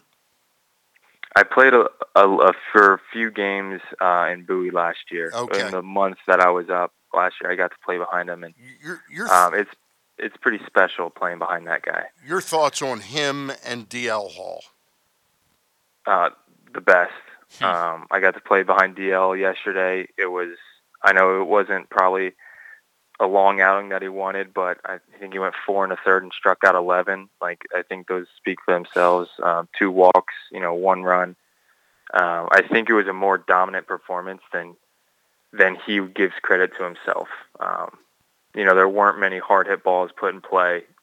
A lot of silly looking swings. Like, I think that DL and Grayson both, just every time they pitch, it seems like the other team has to scratch, bite, and claw to get anything past them. And that can't be a good feeling in the box. I think most of us hitters have been there. And anytime you have a lineup feeling that way, you put your team in a position to win. And that's all you can ask for at the end of the day. All right, I got to cover a couple things with you. We got to talk about the power, because we always knew that power was a potential for you, and you hit 15 home runs a year ago, but you're 12 home runs in through 54 games at this point. Are you starting to feel something like do you know, hey, I can be a 20 to 30 home run guy when I get to the big leagues? Yeah, I think I always knew that. And it was just, last year being my first year in pro ball, I learned a lot. I'm still learning a lot. I mean, every day brings new lessons. I came into this year feeling like I took care of business in off season, got a little bit stronger, got a little bit more physical in the box. Made a few adjustments late last year that I think really helped my athleticism and kind of that power come to play when I'm in the box. And obviously, you're starting to see it a little bit more now this year. And I knew that I could be that person. I didn't realize it was going to happen this quickly. Hopefully it keeps happening. Hopefully none of this is jinxing myself. Right. I'm realizing that if it goes south for a week, you're never going to come on with us again. Like, it just struck me. That's the way it's going to go, because we're talking too much about it. And I wanted to follow up. Like, is there something, I know you had a little bit of a stomach bug the other night, but is there something that has changed? Like, can you explain why it's been so simple for you making the jump so far? No, I don't know. I don't really I can't put my finger on one thing. I think my ability just to quickly learn and try to keep things as simple as they possibly can be. Obviously, hitting a baseball is probably one of the more difficult things to do, but I feel like for myself, as long as I'm keeping it simple and as long as I'm stepping into the box with conviction and a plan of how I want to go about this at bat and sticking to that, I think that gives me a good chance to put something in play hard or draw a walk or do something good for my team. Jordan, I play fantasy baseball, and going into my draft this year, there was a pitcher in the Cleveland Indians organization that I kind of wanted to get in the ultra round, which is after we draft all the players in the big leagues, and his name was Daniel Espina. I think that's how you pronounce it. About a month ago, 4 or 5 weeks ago, my editor here at PressBox was out because he's friendly with a Houston scout who told him, you ought to go out and see this guy. I think he struck out 14 out of 15 batters. You're reminding him of this? You're rubbing it in? And Gunnar took him deep. I think that was the only hit you guys got off of him. How special is that player or that pitcher? Yeah, I don't ever want to hear his name, see his face again. That was a difficult game. I mean, he was about as good as you can create him to be. He was like a creative pitcher on MLB The Show. He had 3 pitches working that night. All of them were plus velo, plus movement. He was commanding the zone, and for a young guy, he just had a demeanor on the mound that was well above his years. So I think he's going to be another really good talent for that organization, and hopefully the next time I have to face him is in the big leagues. I don't want to see him anytime soon. Hey, I got one more for you. I'm going to take a shot on this. You were at Aberdeen last year, correct? Correct. The other night I was talking to my editor, and he said, God, this guy for the Texas Rangers, Ezekiel Duran, he goes, I was at a game in Aberdeen last year when he was playing for the Yankees organization because he was part of the trade for Gallo. And he said he hit a home run in Aberdeen that I've never seen anything like. And that means he was playing A ball last year. He was just brought up 2 weeks ago from Double A, and he's raking at the major league level. Do you remember him at all? Oh, yeah. I think the first night we played him, he hit for the cycle in Aberdeen. Jordan's never coming back on with us, Stan. Like, you understand? All you're doing I can tell he's a baseball fan. Yeah, he does. There's no doubt. I am, yeah. No. I've been following all the guys that I've played against in the past year that have been moved up. It's pretty cool to see.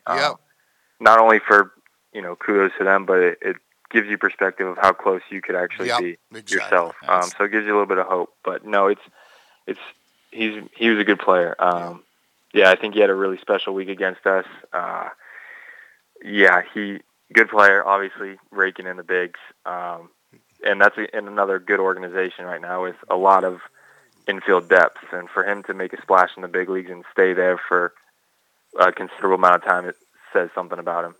He is Jordan Westburg. Again, NorfolkTides.com to find out more. Jordan, what about you? Twitter, Instagram. Where should Orioles fans be giving you a follow? Either or. Doesn't matter. I'm not super active on either, but, don't make that stop from giving me a follow. Jordan_CW21 on Twitter is where you can find him. And on Instagram, you are same thing, right? The same thing. Yep. Very good. Jordan Westburg, really appreciate taking the time for us, man.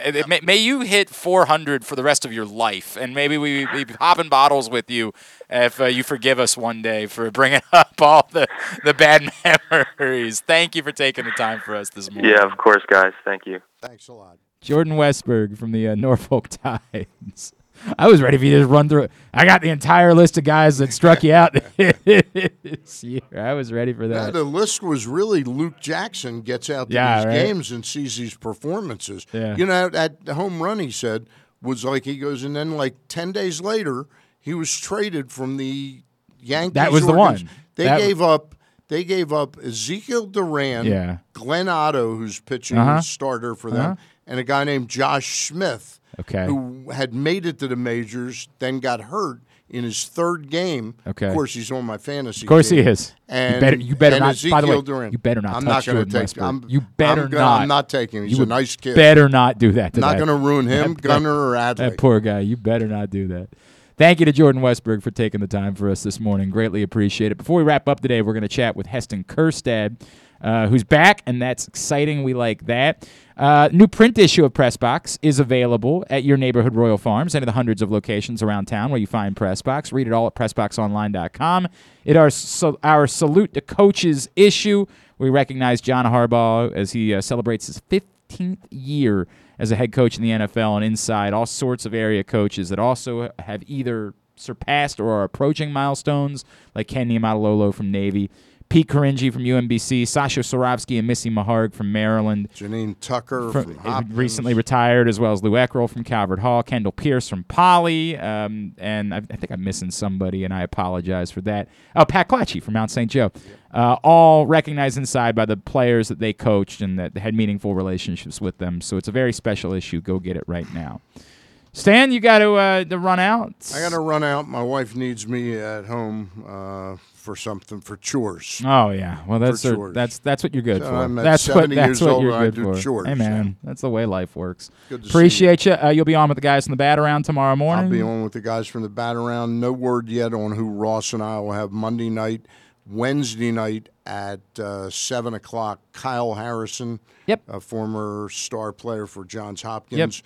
And then Thursday night, Terry Hazelton will join us on our Zooms. Busy week next week for Stan the Fan. Appreciate you, sir. We will see you soon. It's the Chief Grand Poobah here at Pressbox, Stan the Fan Charles.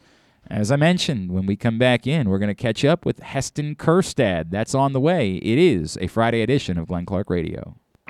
Sports fans, the wait is over. The all-new FanDuel Sportsbook is now open at Live Casino and Hotel in Hanover, Maryland. This is your chance to win big right in your own backyard. Bet on every sport with self-service kiosks and watch all of the action from the best seat in the house. Make every moment more at the all-new FanDuel Sportsbook at Live Casino and Hotel in Hanover. Please play responsibly. Gambling problem? Please call 1-800-GAMBLER or visit mdgamblinghelp.org. The biggest pro wrestling stars today and all time all have one thing in common. You've heard them on Jobbing Out. Matt and Nick Jackson, the Young Bucks. Thanks for having us, man. Appreciate it. The great Kurt Angle. Thanks for having me on the show. I appreciate it. Matt Riddle. Yeah, man. Thanks, man. The champ, Drew McIntyre. Oh, thank you for having me. The great Ron Simmons. Damn. Keith Lee. Appreciate you guys having me, man. Bill Goldberg. My pleasure. Charlotte. Thank you so much for having me. Mick Foley is with us. This is the greatest name for a wrestling show I've ever heard. MJF. I'm glad you're happy I'm on this show because I'm freaking miserable. Le champion. Chris Jericho. Le champion. AJ, Aaron, Brandon, and Glenn are talking pro wrestling every week on Jobbing Out. Find it at PressBoxOnline.com/radio, iTunes, and SoundCloud. Hey, B More. The Orioles 2022 Birdland Summer Music Series presented by Miller Lite kicks off Friday, June 17th with Flo Rida. After the O's take on the Tampa Bay Rays, stay for the post-game concert and watch Flo Rida perform live from the infield. The concert is free to all fans who attend the game, with the option to add special on-field access. With hit singles like My House and his latest single, Wait, what better way to watch Flo Rida perform live at Camden Yards on June 17th? Buy tickets now at Orioles.com/music. Stan the Fan here, welcoming back one of my favorite sponsors, the Costas Inn. And everybody around Baltimore knows the Costas Inn is a great place to go and grab crabs, steaks, salads, soups, whatever's on your mind to eat in person. But did you know that the Costas Inn has upped their game? They are now one of the premier takeout places in Baltimore. Give them a call now to order your food, 410-477-1975. That's the Costas Inn over 4100 North Point Boulevard. The latest edition of Pressbox is available now, and it's our very first Salute to Coaches issue. On the cover, we recognize Ravens coach John Harbaugh ahead of his 15th season. Inside, tributes to Navy football coach Ken Niumatalolo, UMBC soccer coach Pete Caringi, Maryland soccer coach Sasha Sorovsky, and field hockey coach Missy Maharg, Mount St. Joe basketball coach Pat Clatchy, and Poly basketball coach Kendall Pierce. We also honor recently retired Johns Hopkins lacrosse coach Janine Tucker and Calvert Robert Hall baseball coach Lou Eckerl with stories from the players who these coaches have impacted most over the years. Pressbox is available for free at over 500 area locations, including 60 Royal Farm stores, and you can always find the entire edition as well as the best daily coverage of the Orioles, Ravens, and Terps at PressBoxOnline.com. To follow the show on Instagram, it's just Glenn Clark Radio. And to follow the show on OnlyFans, wait, I don't think you're supposed to know about that one. Any hoodle. Take it away, boys. All right, back in here on GCR. It is a Friday edition of the program. Thanks to Stan the Fan for coming in and hanging out with us. We had to do this a little bit earlier on because of his schedule down in Delmarva, but he's back. He's playing baseball, and we love that. An opportunity to catch up with Heston Kjerstad right here on GCR. Well, it's been a while since the last time we had the opportunity to catch up with our next guest. He is, of course, the number 2 overall pick in 2020, and now with the Delmarva Shorebirds, after what I can only imagine has been a trying couple of years for him. It's great to see him back out on the field, and Heston Kjerstad is with us here on GCR. Heston, it's Glenn up in Baltimore. It's good to catch up with you again. Thank you for taking the time for us. Thanks for having me. Heston, can you just put into words what it's meant to you to simply play the game of baseball and compete this week after everything you've been through these last couple of years? It's been really enjoyable, a lot of fun after having to go through a couple of things I've been through over the last few years, just perseverance, and, it honestly makes the game more enjoyable getting back to it. Has it changed your perspective for just the sport as a whole and what it is that you do? Oh yeah, for sure. Sometimes you get to play a sport growing up and you just show up every day and you've never been through injuries or setbacks, and then once you have to be sidelined for an extended period of time, you realize how much enjoyment you get out of playing the game. Heston, as you get back out there, was there anything that you needed to see from yourself? Was there anything that did your confidence in your baseball ability ever waver at all as you were going through, everything that you went through?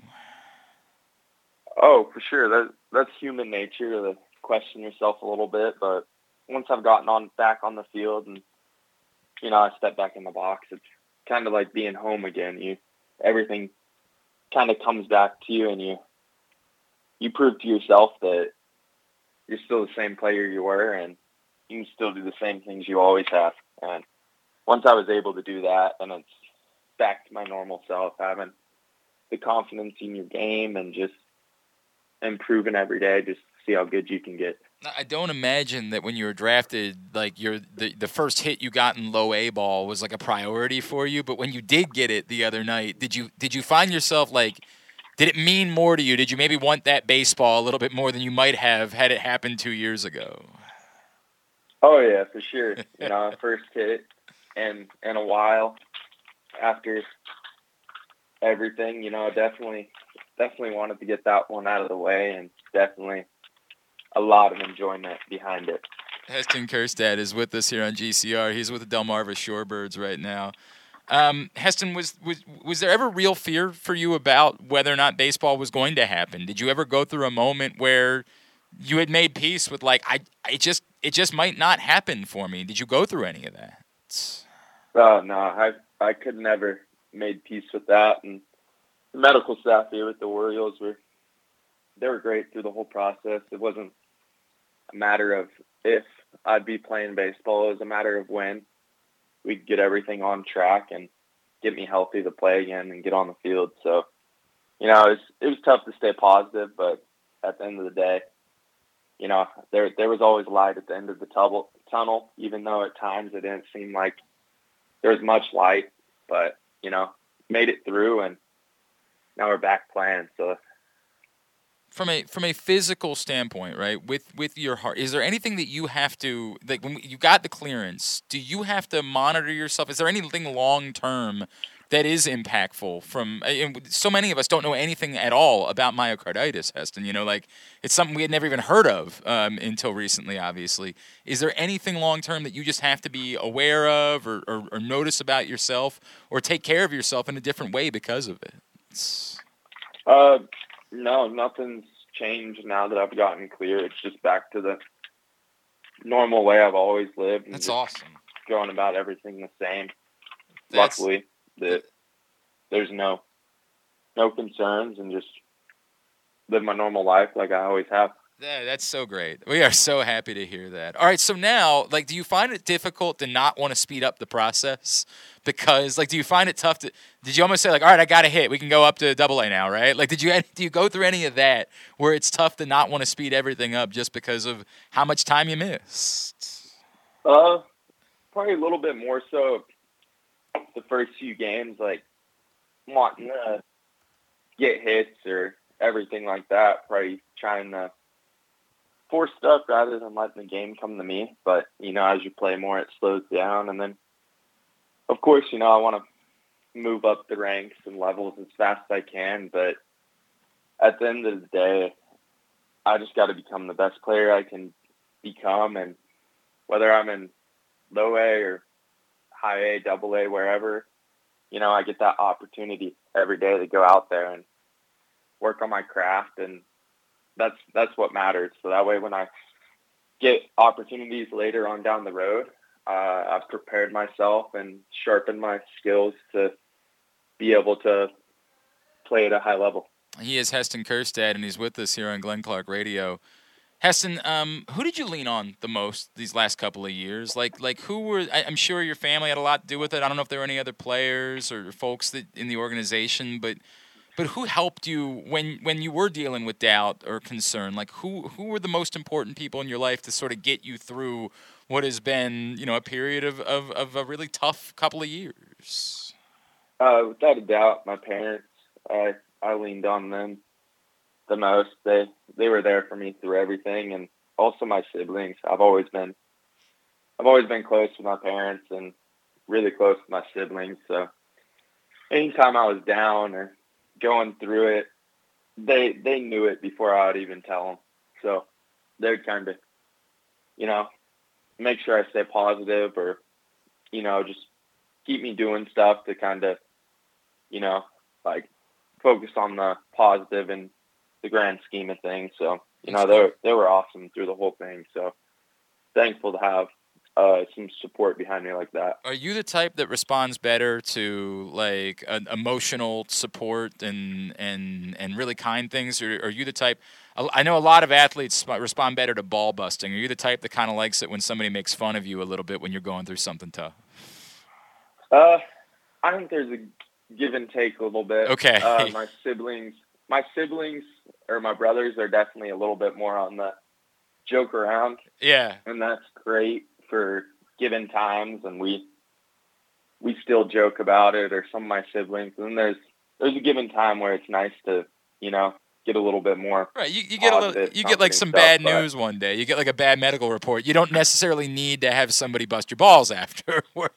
Yeah, but later on down the road, my brothers will crack jokes and stuff where it's like, okay, like now it's behind you, so it's good and all. So, right. But it's good stuff. So. No, you need that. You 100%. Somebody needs to bring levity when you're dealing with something very difficult, right? Like it's got to work that way. Heston, I noticed that you last winter got to go up to the Jimmy's tailgate and you got to spend some time with Cal Ripken. Did you? I don't know if it was just a photo, or did you have any opportunity to actually like chat with him while you were there that day and talk to him? Did he tell you anything in that time you spent together? Grace and I were up there together, so it was cool to be able to meet Cal Ripken. He's a legend. I grew up playing Cal Ripken baseball, so it's pretty cool. It's pretty cool to meet the dude behind all the stuff, and obviously his unreal career being the Ironman and stuff. It was, I asked him a few questions. His time was limited. He's a busy dude, but he mainly told me and Grayson just keep doing your thing, stay focused, and enjoy the process. It's a fun game to play, and y'all both have great careers, but enjoy it. That's awesome. Good times and bad times through the whole thing, and enjoy the good and persevere through the bad. So that's awesome, man. I mean, look, you're spending whatever it is. You're spending time with Cal Ripken, dude. I mean, it doesn't get a lot better than that. There's. Oh yeah, no, it's sweet. Is it at all now that you're at Delmarva? You're 23, right? Like, but you're making your debut. Do these guys look to you as like almost like the leader now? Like that you're almost, despite the fact that you haven't had that experience, are you kind of turned to as, I don't know, a wise sage for some of these young guys that are in the same clubhouse? Yeah, probably a little bit. I mean, a lot of those guys are gone, whether it's our Latin American players or even our players that are out of high school that are playing their first pro season. So it's a little bit of that. And, I'm new to the whole minor league thing, so there's still some guys that ask questions or this or that. So it's a little bit of give and take. Do you find yourself having maybe better perspective to offer from having to face such adversity that, like, maybe there is a lesson that you can share with somebody about, like, hey, you're going through a tough week of swinging. Let me tell you a little bit about, things that are tough. Let me give you a little perspective about going through tough times. Oh, no, 100%. I mean, an 0 for 4 day at the park is not ideal. It's not a good day for being a baseball player, but at the end of the day, being able to go to the ballpark and have an opportunity to play the game and be able to get paid to play the game is a very great thing to do in your daily life. And I truly believe that. I truly understand that, like, now. And oh, no doubt. Sometimes you lose that perspective being a baseball player of how good you have it, and also, it's a performance, and you want to perform your best, but at the end of the day, you're just going to have to learn from it and then, like, use what you learn the next day to make yourself a better player. I mean, do you find yourself, like, do you remind yourself of that constantly? Like, when you go through your own, like, a night maybe where you take a bad swing, like, hey, dude, chill out. Like, you're playing baseball right now. It's okay. Do you find yourself doing that? Yeah.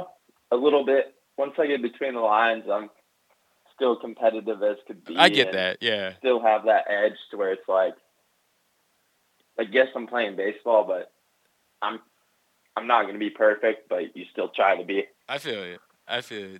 Teston, what did you do? During the time that you weren't able to play, right? Like, what did a day look like for you? How are you passing your time as you were going through all this and trying to get back to playing baseball? I tried to pick up 20 different hobbies, find some other stuff that intrigued me with the time being, but there wasn't much. Has anything stuck? Is there anything that you picked up during that time that you're like, yeah, I'm probably going to keep whatever it is, doing jigsaw puzzles or something like that moving forward? No, I didn't really pick up any good hobbies, sadly. I tried to learn the guitar, tried becoming a good gamer, still awful at video games. And I read a good amount. Okay. Just because it was good to read a little bit, but I kind of burned myself out on that through the time. You're a baseball player.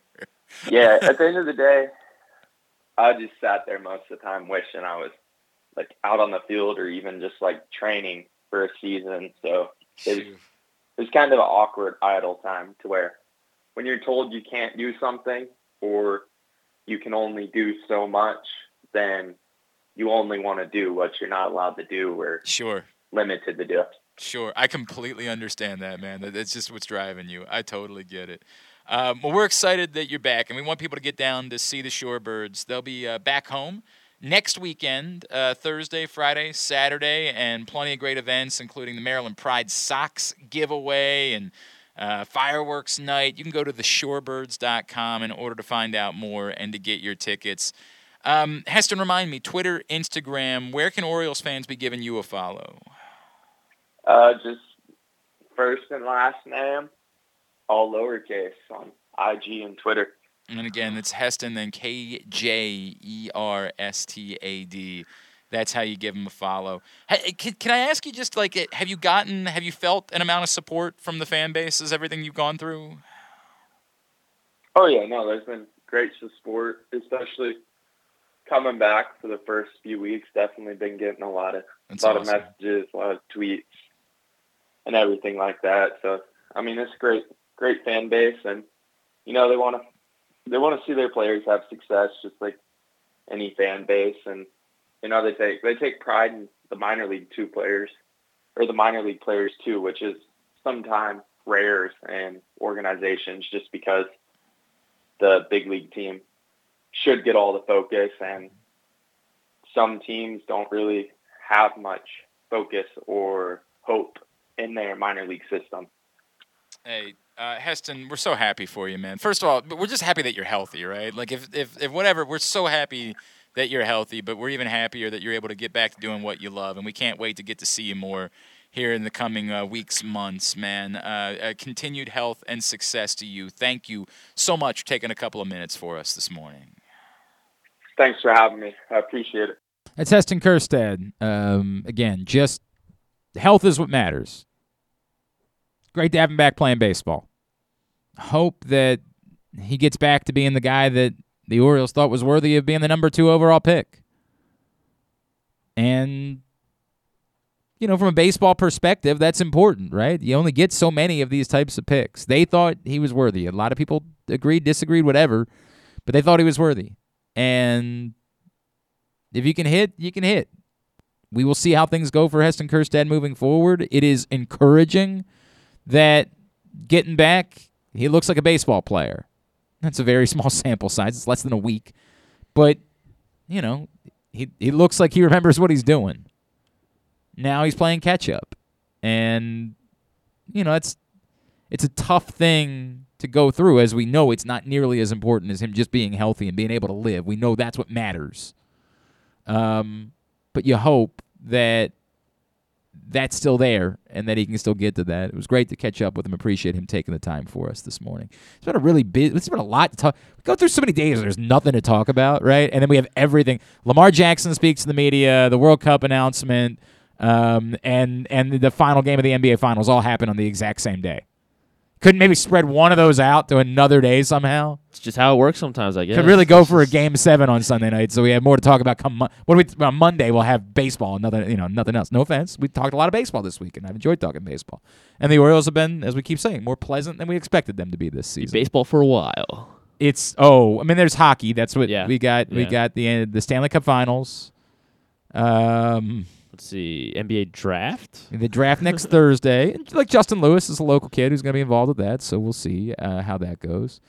Lacrosse World Championship. The Women's Lacrosse World Championships. I'm excited about that. I think that'll be a great event, and I hope that you guys will support it. But just not the same type of big events, like the U.S. Open this weekend. If you're into golf, obviously you're into that. That's what you'll be watching. It's just Wimbledon. I mean, again, for me, through the roof. For everybody else, not quite as much. Everybody else is sort of like, yeah, about that. I'm excited. Don't get me wrong. I'm very excited. God, it was just the hope of a World Cup was really getting me through so well. It was really getting me through, and not meant to be. Also, I don't know who some of these guys are atop the U.S. Open leaderboard. I have no clue. I have never heard of so many. There's 6 players that are tied at 3 under, 4 of which have not teed off yet today, and that includes Rory McIlroy, right? Like, so I've heard of that guy. The rest of the list, I know I've heard of David Lingmerth. I couldn't tell you anything about him, but I know that Drew has talked about David Lingmerth at some point, so I've heard of him. Joel Dahman I had not heard of before yesterday, but because he was leading the U.S. Open, there were people on Twitter talking about him, and he was like tweeting back and forth because he was going to the Ben Rector show last night in Boston. So I've heard of him, but only within the last 24 hours. Callum Tarren, he was leading the U.S. Open after round 1, and I still, today, could not tell you who he is. No clue. Nick Hardy? Nope. No idea. One of the Hardy brothers. I mean, like, maybe with Jeff being sidelined for a little while, he can step in and tag with Matt to finish off their run. And Matthias, I don't know, Defoe. He's listed as MJ on the U.S. Open website. MJ. So, yeah. We'll go with that. Defoe also tied for the lead. at the U.S. Open. Scotty Scheffler stroked back as he's 2 under for the day through 14 holes. So, if Scotty Scheffler, and by the way, Aaron Oster's play of Aaron Wise also was 2 under yesterday, so very much in the mix. I like that. Look, if somehow Rory McIlroy, Scotty Scheffler can be in the mix throughout the weekend, that would make for, people would be intrigued by that on Sunday. If it's Matthias Defoe and Nick Hardy, you got to really care about golf. You got to really be into it in order to be invested in that come Sunday afternoon. All right, let's get a tidbit. Tidbit is brought to you by your local Toyota dealer, buyatoyota.com. Whether your focus is luxury and comfort, convenience and technologically advanced connectivity, or sporty performance and aggressive styling, we've got the perfect Highlander for you. Check out buyatoyota.com for deals on new Highlanders from your local Toyota dealer today. All right, so on Wednesday afternoon, Manny Machado, I'm not sure if do you remember him? He used to play here in Baltimore. I'm familiar, yes. Yeah. Well, so on Wednesday, he picked up career hit number 1,500. Oh, I did see this. Yeah. Oh, crap. I probably even know the tidbit question that you're going to ask. Well, I don't remember. Okay. I don't remember. I think it's a tough one, so I was hoping Stan was going to stick around so that he could help you. But yeah, so he became the 15th player in the American League National League history to reach the milestone of 1,500 hits as well as 250 hits before they turned 30, essentially. So he became number 15. I think you should be able to get about 10 to 11 of these guys. 1,500 hits and 250 home runs before turning 30. Correct. Which the argument being should help you get on pace to get the 3,500, which we've always treated as like the magical milestones. Ken Griffey. Ken Griffey is on there. I'm Albert Pujols. Pujols, correct. I'm guessing Mike Trout. Mike Trout is not on there. Really? No. Which does he not have? I don't know. I guess it's possibly he hasn't played long enough to be at 1,500 hits, but that's a little that doesn't seem right. Mike Trout has 1,419 hits right now. Really? Yeah. That seems odd, doesn't it? As of April 28th. So. How about Frank Thomas? Frank Thomas. Let me go back here. Frank Thomas is not on there. Yeah, I mean that's not. Jesus, this is not a great. This is not a great start. I think he'll be able to. How about Miguel Cabrera? There you go. He was the most recent before Machado. He was the most recent, really? Yeah. So it must have been like 20. So there are no modern players on this list. They're not, current. Yeah. He's, I guess, the only other active. Well, up in Pujols. Right. I already got him. Frank Robinson. There you go. Frank Robinson. And I got to think because you got to go back a ways. Yeah, you do. I'm struggling with this. I don't think Willie Mays. Willie Mays not on here. No. It's surprising. So you got about 5 total, including Manny. Right. Hank Aaron. There you go. Hank Aaron on the list. These are players with 1,500 hits and 250 home runs before the age of 30. A-Rod. There you go. A-Rod on there as well. How about Mickey Mantle? Mickey Mantle, yes. Mickey Mantle, yes. I'm guessing I can go back really far and probably. Like, am I going back as far as like Duke Snyder? No, I don't think not that far. The 30s. Lou Gehrig. There you go. He was the first one to accomplish this milestone in the American League National League history.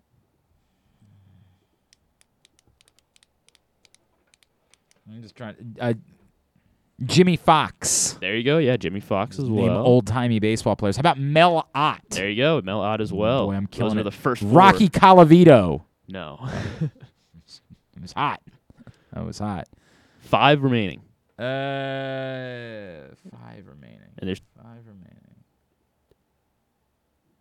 4 remaining. Sorry. No, yeah, 5. My fault. Okay. 5 remaining. All right, you might have to start. One of them's an Oriole. One of them's an Oriole.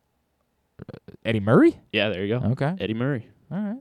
I mean, he did get 3,500, so I guess that makes sense. Another one has kind of been in the news cycle recently. It's kind of been in the news cycle recently. Yeah, I'm trying to figure out what good hint for him. Has kind of been in the news cycle recently. Without giving it away completely. Has kind of been in the news cycle recently. Relating to the Orioles. Relating to the Orioles. It's kind of been in the news cycle relating to the Orioles. And the Orioles draft. Oh, Andrew Jones? Yeah, there you go. Okay. Andrew Jones. And then there's 3 more, and I don't recognize Doesn't their make names. sense to start playing when he was 19. I guess that does make sense. There's 3 more, and you don't recognize them. Yeah, I don't recognize It's probably their not names, going to so- help me. Yeah. Do we just give them Yeah, to you? just give them to All me. right, so Ron Santo. Legendary Mr. Cub. Orlando Not really, it's Ernie Banks, Cepeda. Oh, Cha-Cha Cepeda. And Eddie Matthews. Okay. All right. I mean, another old-timey baseball name I could have come up with. So Manny Machado joins All right. that list. That's quite the as list. of Wednesday. It's quite the list. It's an outstanding list. Very good. All right, here's what's coming up this weekend, totally tubular-wise. It's brought to you by Simply the Bets. We do Simply the Bets every Tuesday at 11:40 a.m., and we do Weekend at Bookies every other Thursday at 11:40 a.m. If you missed Weekend at Bookies yesterday, it was a mixed day for Andrew Stetka. Al Horford hit his Hit over that. 9.5. And he got the under on the basketball game. Don't bring up the baseball bets. Missed by a run. Did not go well. Missed on that. Missed on Blue Jays the alternate, Blue Jays over. yeah. Big Or time missed on that. Yeah. Team total, yeah. Yeah, missed on that. But the basketball ones, those were good. Too bad there's no more basketball Yep, now. those were good. Yeah, he's basketball and soccer. Baseball, not really his thing, which is ironic for so many reasons. But if you missed Simply the Bets yesterday, go to facebook.com/PressBoxSports. You can watch it there, youtube.com/PressBoxOnline. Every other Thursday for Simply the Bets. Every Tuesday for Simply the Bets. Every other Thursday for Weekend at Bookies. I'll get it right one of these days. My mom did say when me and Carson didn't pick up, the Weekend at Bernie's bookies Yeah. correlation, Yeah. she said that she also felt like that was probably her fault as well. So You know she what? felt very- She's correct, Yeah. Mom. We got to step up. What are we doing here? We had a set of interns last semester, and I found out that neither one of them had seen the classic film There's Something About Mary. And I said, I don't want you to come back in for another show until you fix that. And Papa Cass's mother messaged me, and she said, I will get that. I promise you, I will get that fixed. I said, thank you. Thank you. It is important. By the way, if the same can be said about you, I need you to eradicate it immediately. It's one of the greatest motion pictures of all time. You need to view it. Okay. Okay? Okay. You cannot continue in this capacity without having watched There's Something About Mary. like a YouTube review or something? Or? No. You need to watch the Okay. film and be grateful that you did. You'll understand after viewing it why you could not continue in this role without having watched There's Something About Mary. Here's what's coming up this weekend, totally tubular-wise. Orioles Rays tonight. Early start tonight because Florida's in town. 6 o'clock for first pitch this evening against the Rays. Shane Baz and Dean Kramer on MASN 2. Tomorrow at 4, Jeffrey Springs and Kyle Bradish also on MASN 2. Sunday it's on MASN at 1:30 with Corey Kluber and Jordan Lyles, the pitching matchup. Not a lot, as we said, big events, not a lot. NBC U.S. Open today at 4, coverage right now on the USA Network. Tomorrow it's on NBC at noon, coverage on Peacock at 10 a.m. And Sunday it's on NBC at noon, coverage on USA at 10, on Peacock at 9. College World Series gets underway today. Oklahoma and Texas A&M at 2, Notre Dame and Texas at 7, and then tomorrow Arkansas and Stanford at 2, Ole Miss and Auburn at 7. It's double elimination, so then games go from there. What else? Is there anything else? Stanley Cup Final Game 2 tomorrow night on ABC. Sorry, Lightning Avalanche Game 2 at 8 o'clock tomorrow night on ABC. Everything else, just go to GlennClarkRadio.com. Find it there. It's not a lot. Not a lot at this point. Non-sports wise, also not a lot. Let's see. There should be a new episode of The Boys today. I feel like you have not included new episodes of The Boys recently on Friday Tubular, and that's problematic because The Boys is very important. The Boys, new episode. On Jerry and Marge Go Large, the Bryan Cranston. You know what? It's out on Paramount Plus, and I'm familiar with the story, and I do want to see it. Spiderhead, a movie out on Netflix, looks interesting. anything about Chris Hemsworth plays like a mad scientist. Or Okay, something. I'm listening. And who else? He's very Miles handsome. Teller, the guy that directed Top Gun Maverick. Mhm. He directed this as well. So Okay. I don't know. he's on Maybe. a heater right now. So Maybe. maybe it'll be interesting. Saturday night, History Channel's airing like a Juneteenth celebration baseball documentary called After Jackie. Okay. So that could be interesting. All right. Otherwise, slow weekend. All Not right. sports. All right. Well, speaking of which, not only happy Juneteenth, also happy Father's Day. It's quite a celebration this weekend. Don't forget tomorrow morning for the Bat Around from 10 to noon, and then Rita and I are on from 2 to 4 on Sunday on 105.7 The Fan. Hope that you will join us for that. Okay, thanks today to Stan the Fan. Thanks also to Heston Kerstad. Thanks to Jordan Westberg. Thanks to Terry Hasseltine. We'll get all that up in the greatest hits section of the tab at GlennClarkRadio.com. Jeremy's back on Monday. Stuff and thing. Oh, no, that's not Monday, is it? I believe it is Monday. What? The Wisnowskis? I thought, is it Monday? Yeah, Logan Wisnowskis, Tewaaraton Award winner this year, national champion at Maryland, as the PLL comes to Homewood Field next week. So that's something that's worth being excited about. Yeah. PLL comes to Homewood Field next weekend, so we will look forward to that, and we will catch up with Logan Wisnowskis to chat about it. All right, very good. Oh, I think I made a mistake. Thank you, Luke. I think I screwed something up. All right. Thanks to everybody at PressBox, all of our great sponsors and partners, including our friends at Royal Farms, also Glory Days Grill, Charm City Match, Great 8's Memorabilia, FanDuel Sportsbook at Live Casino and Hotel, the Baltimore Orioles, your local Toyota dealer, buyatoyota.com. Thanks to Griffin at Griffin_Bass. Thanks to Ryan at RexSpecs Ryan. Follow us on Twitter, Instagram, and TikTok at Glenn Clark Radio. Have a great weekend. Go Birds. Anybody else care about this? No. Duke sucks. Ohio State sucks too.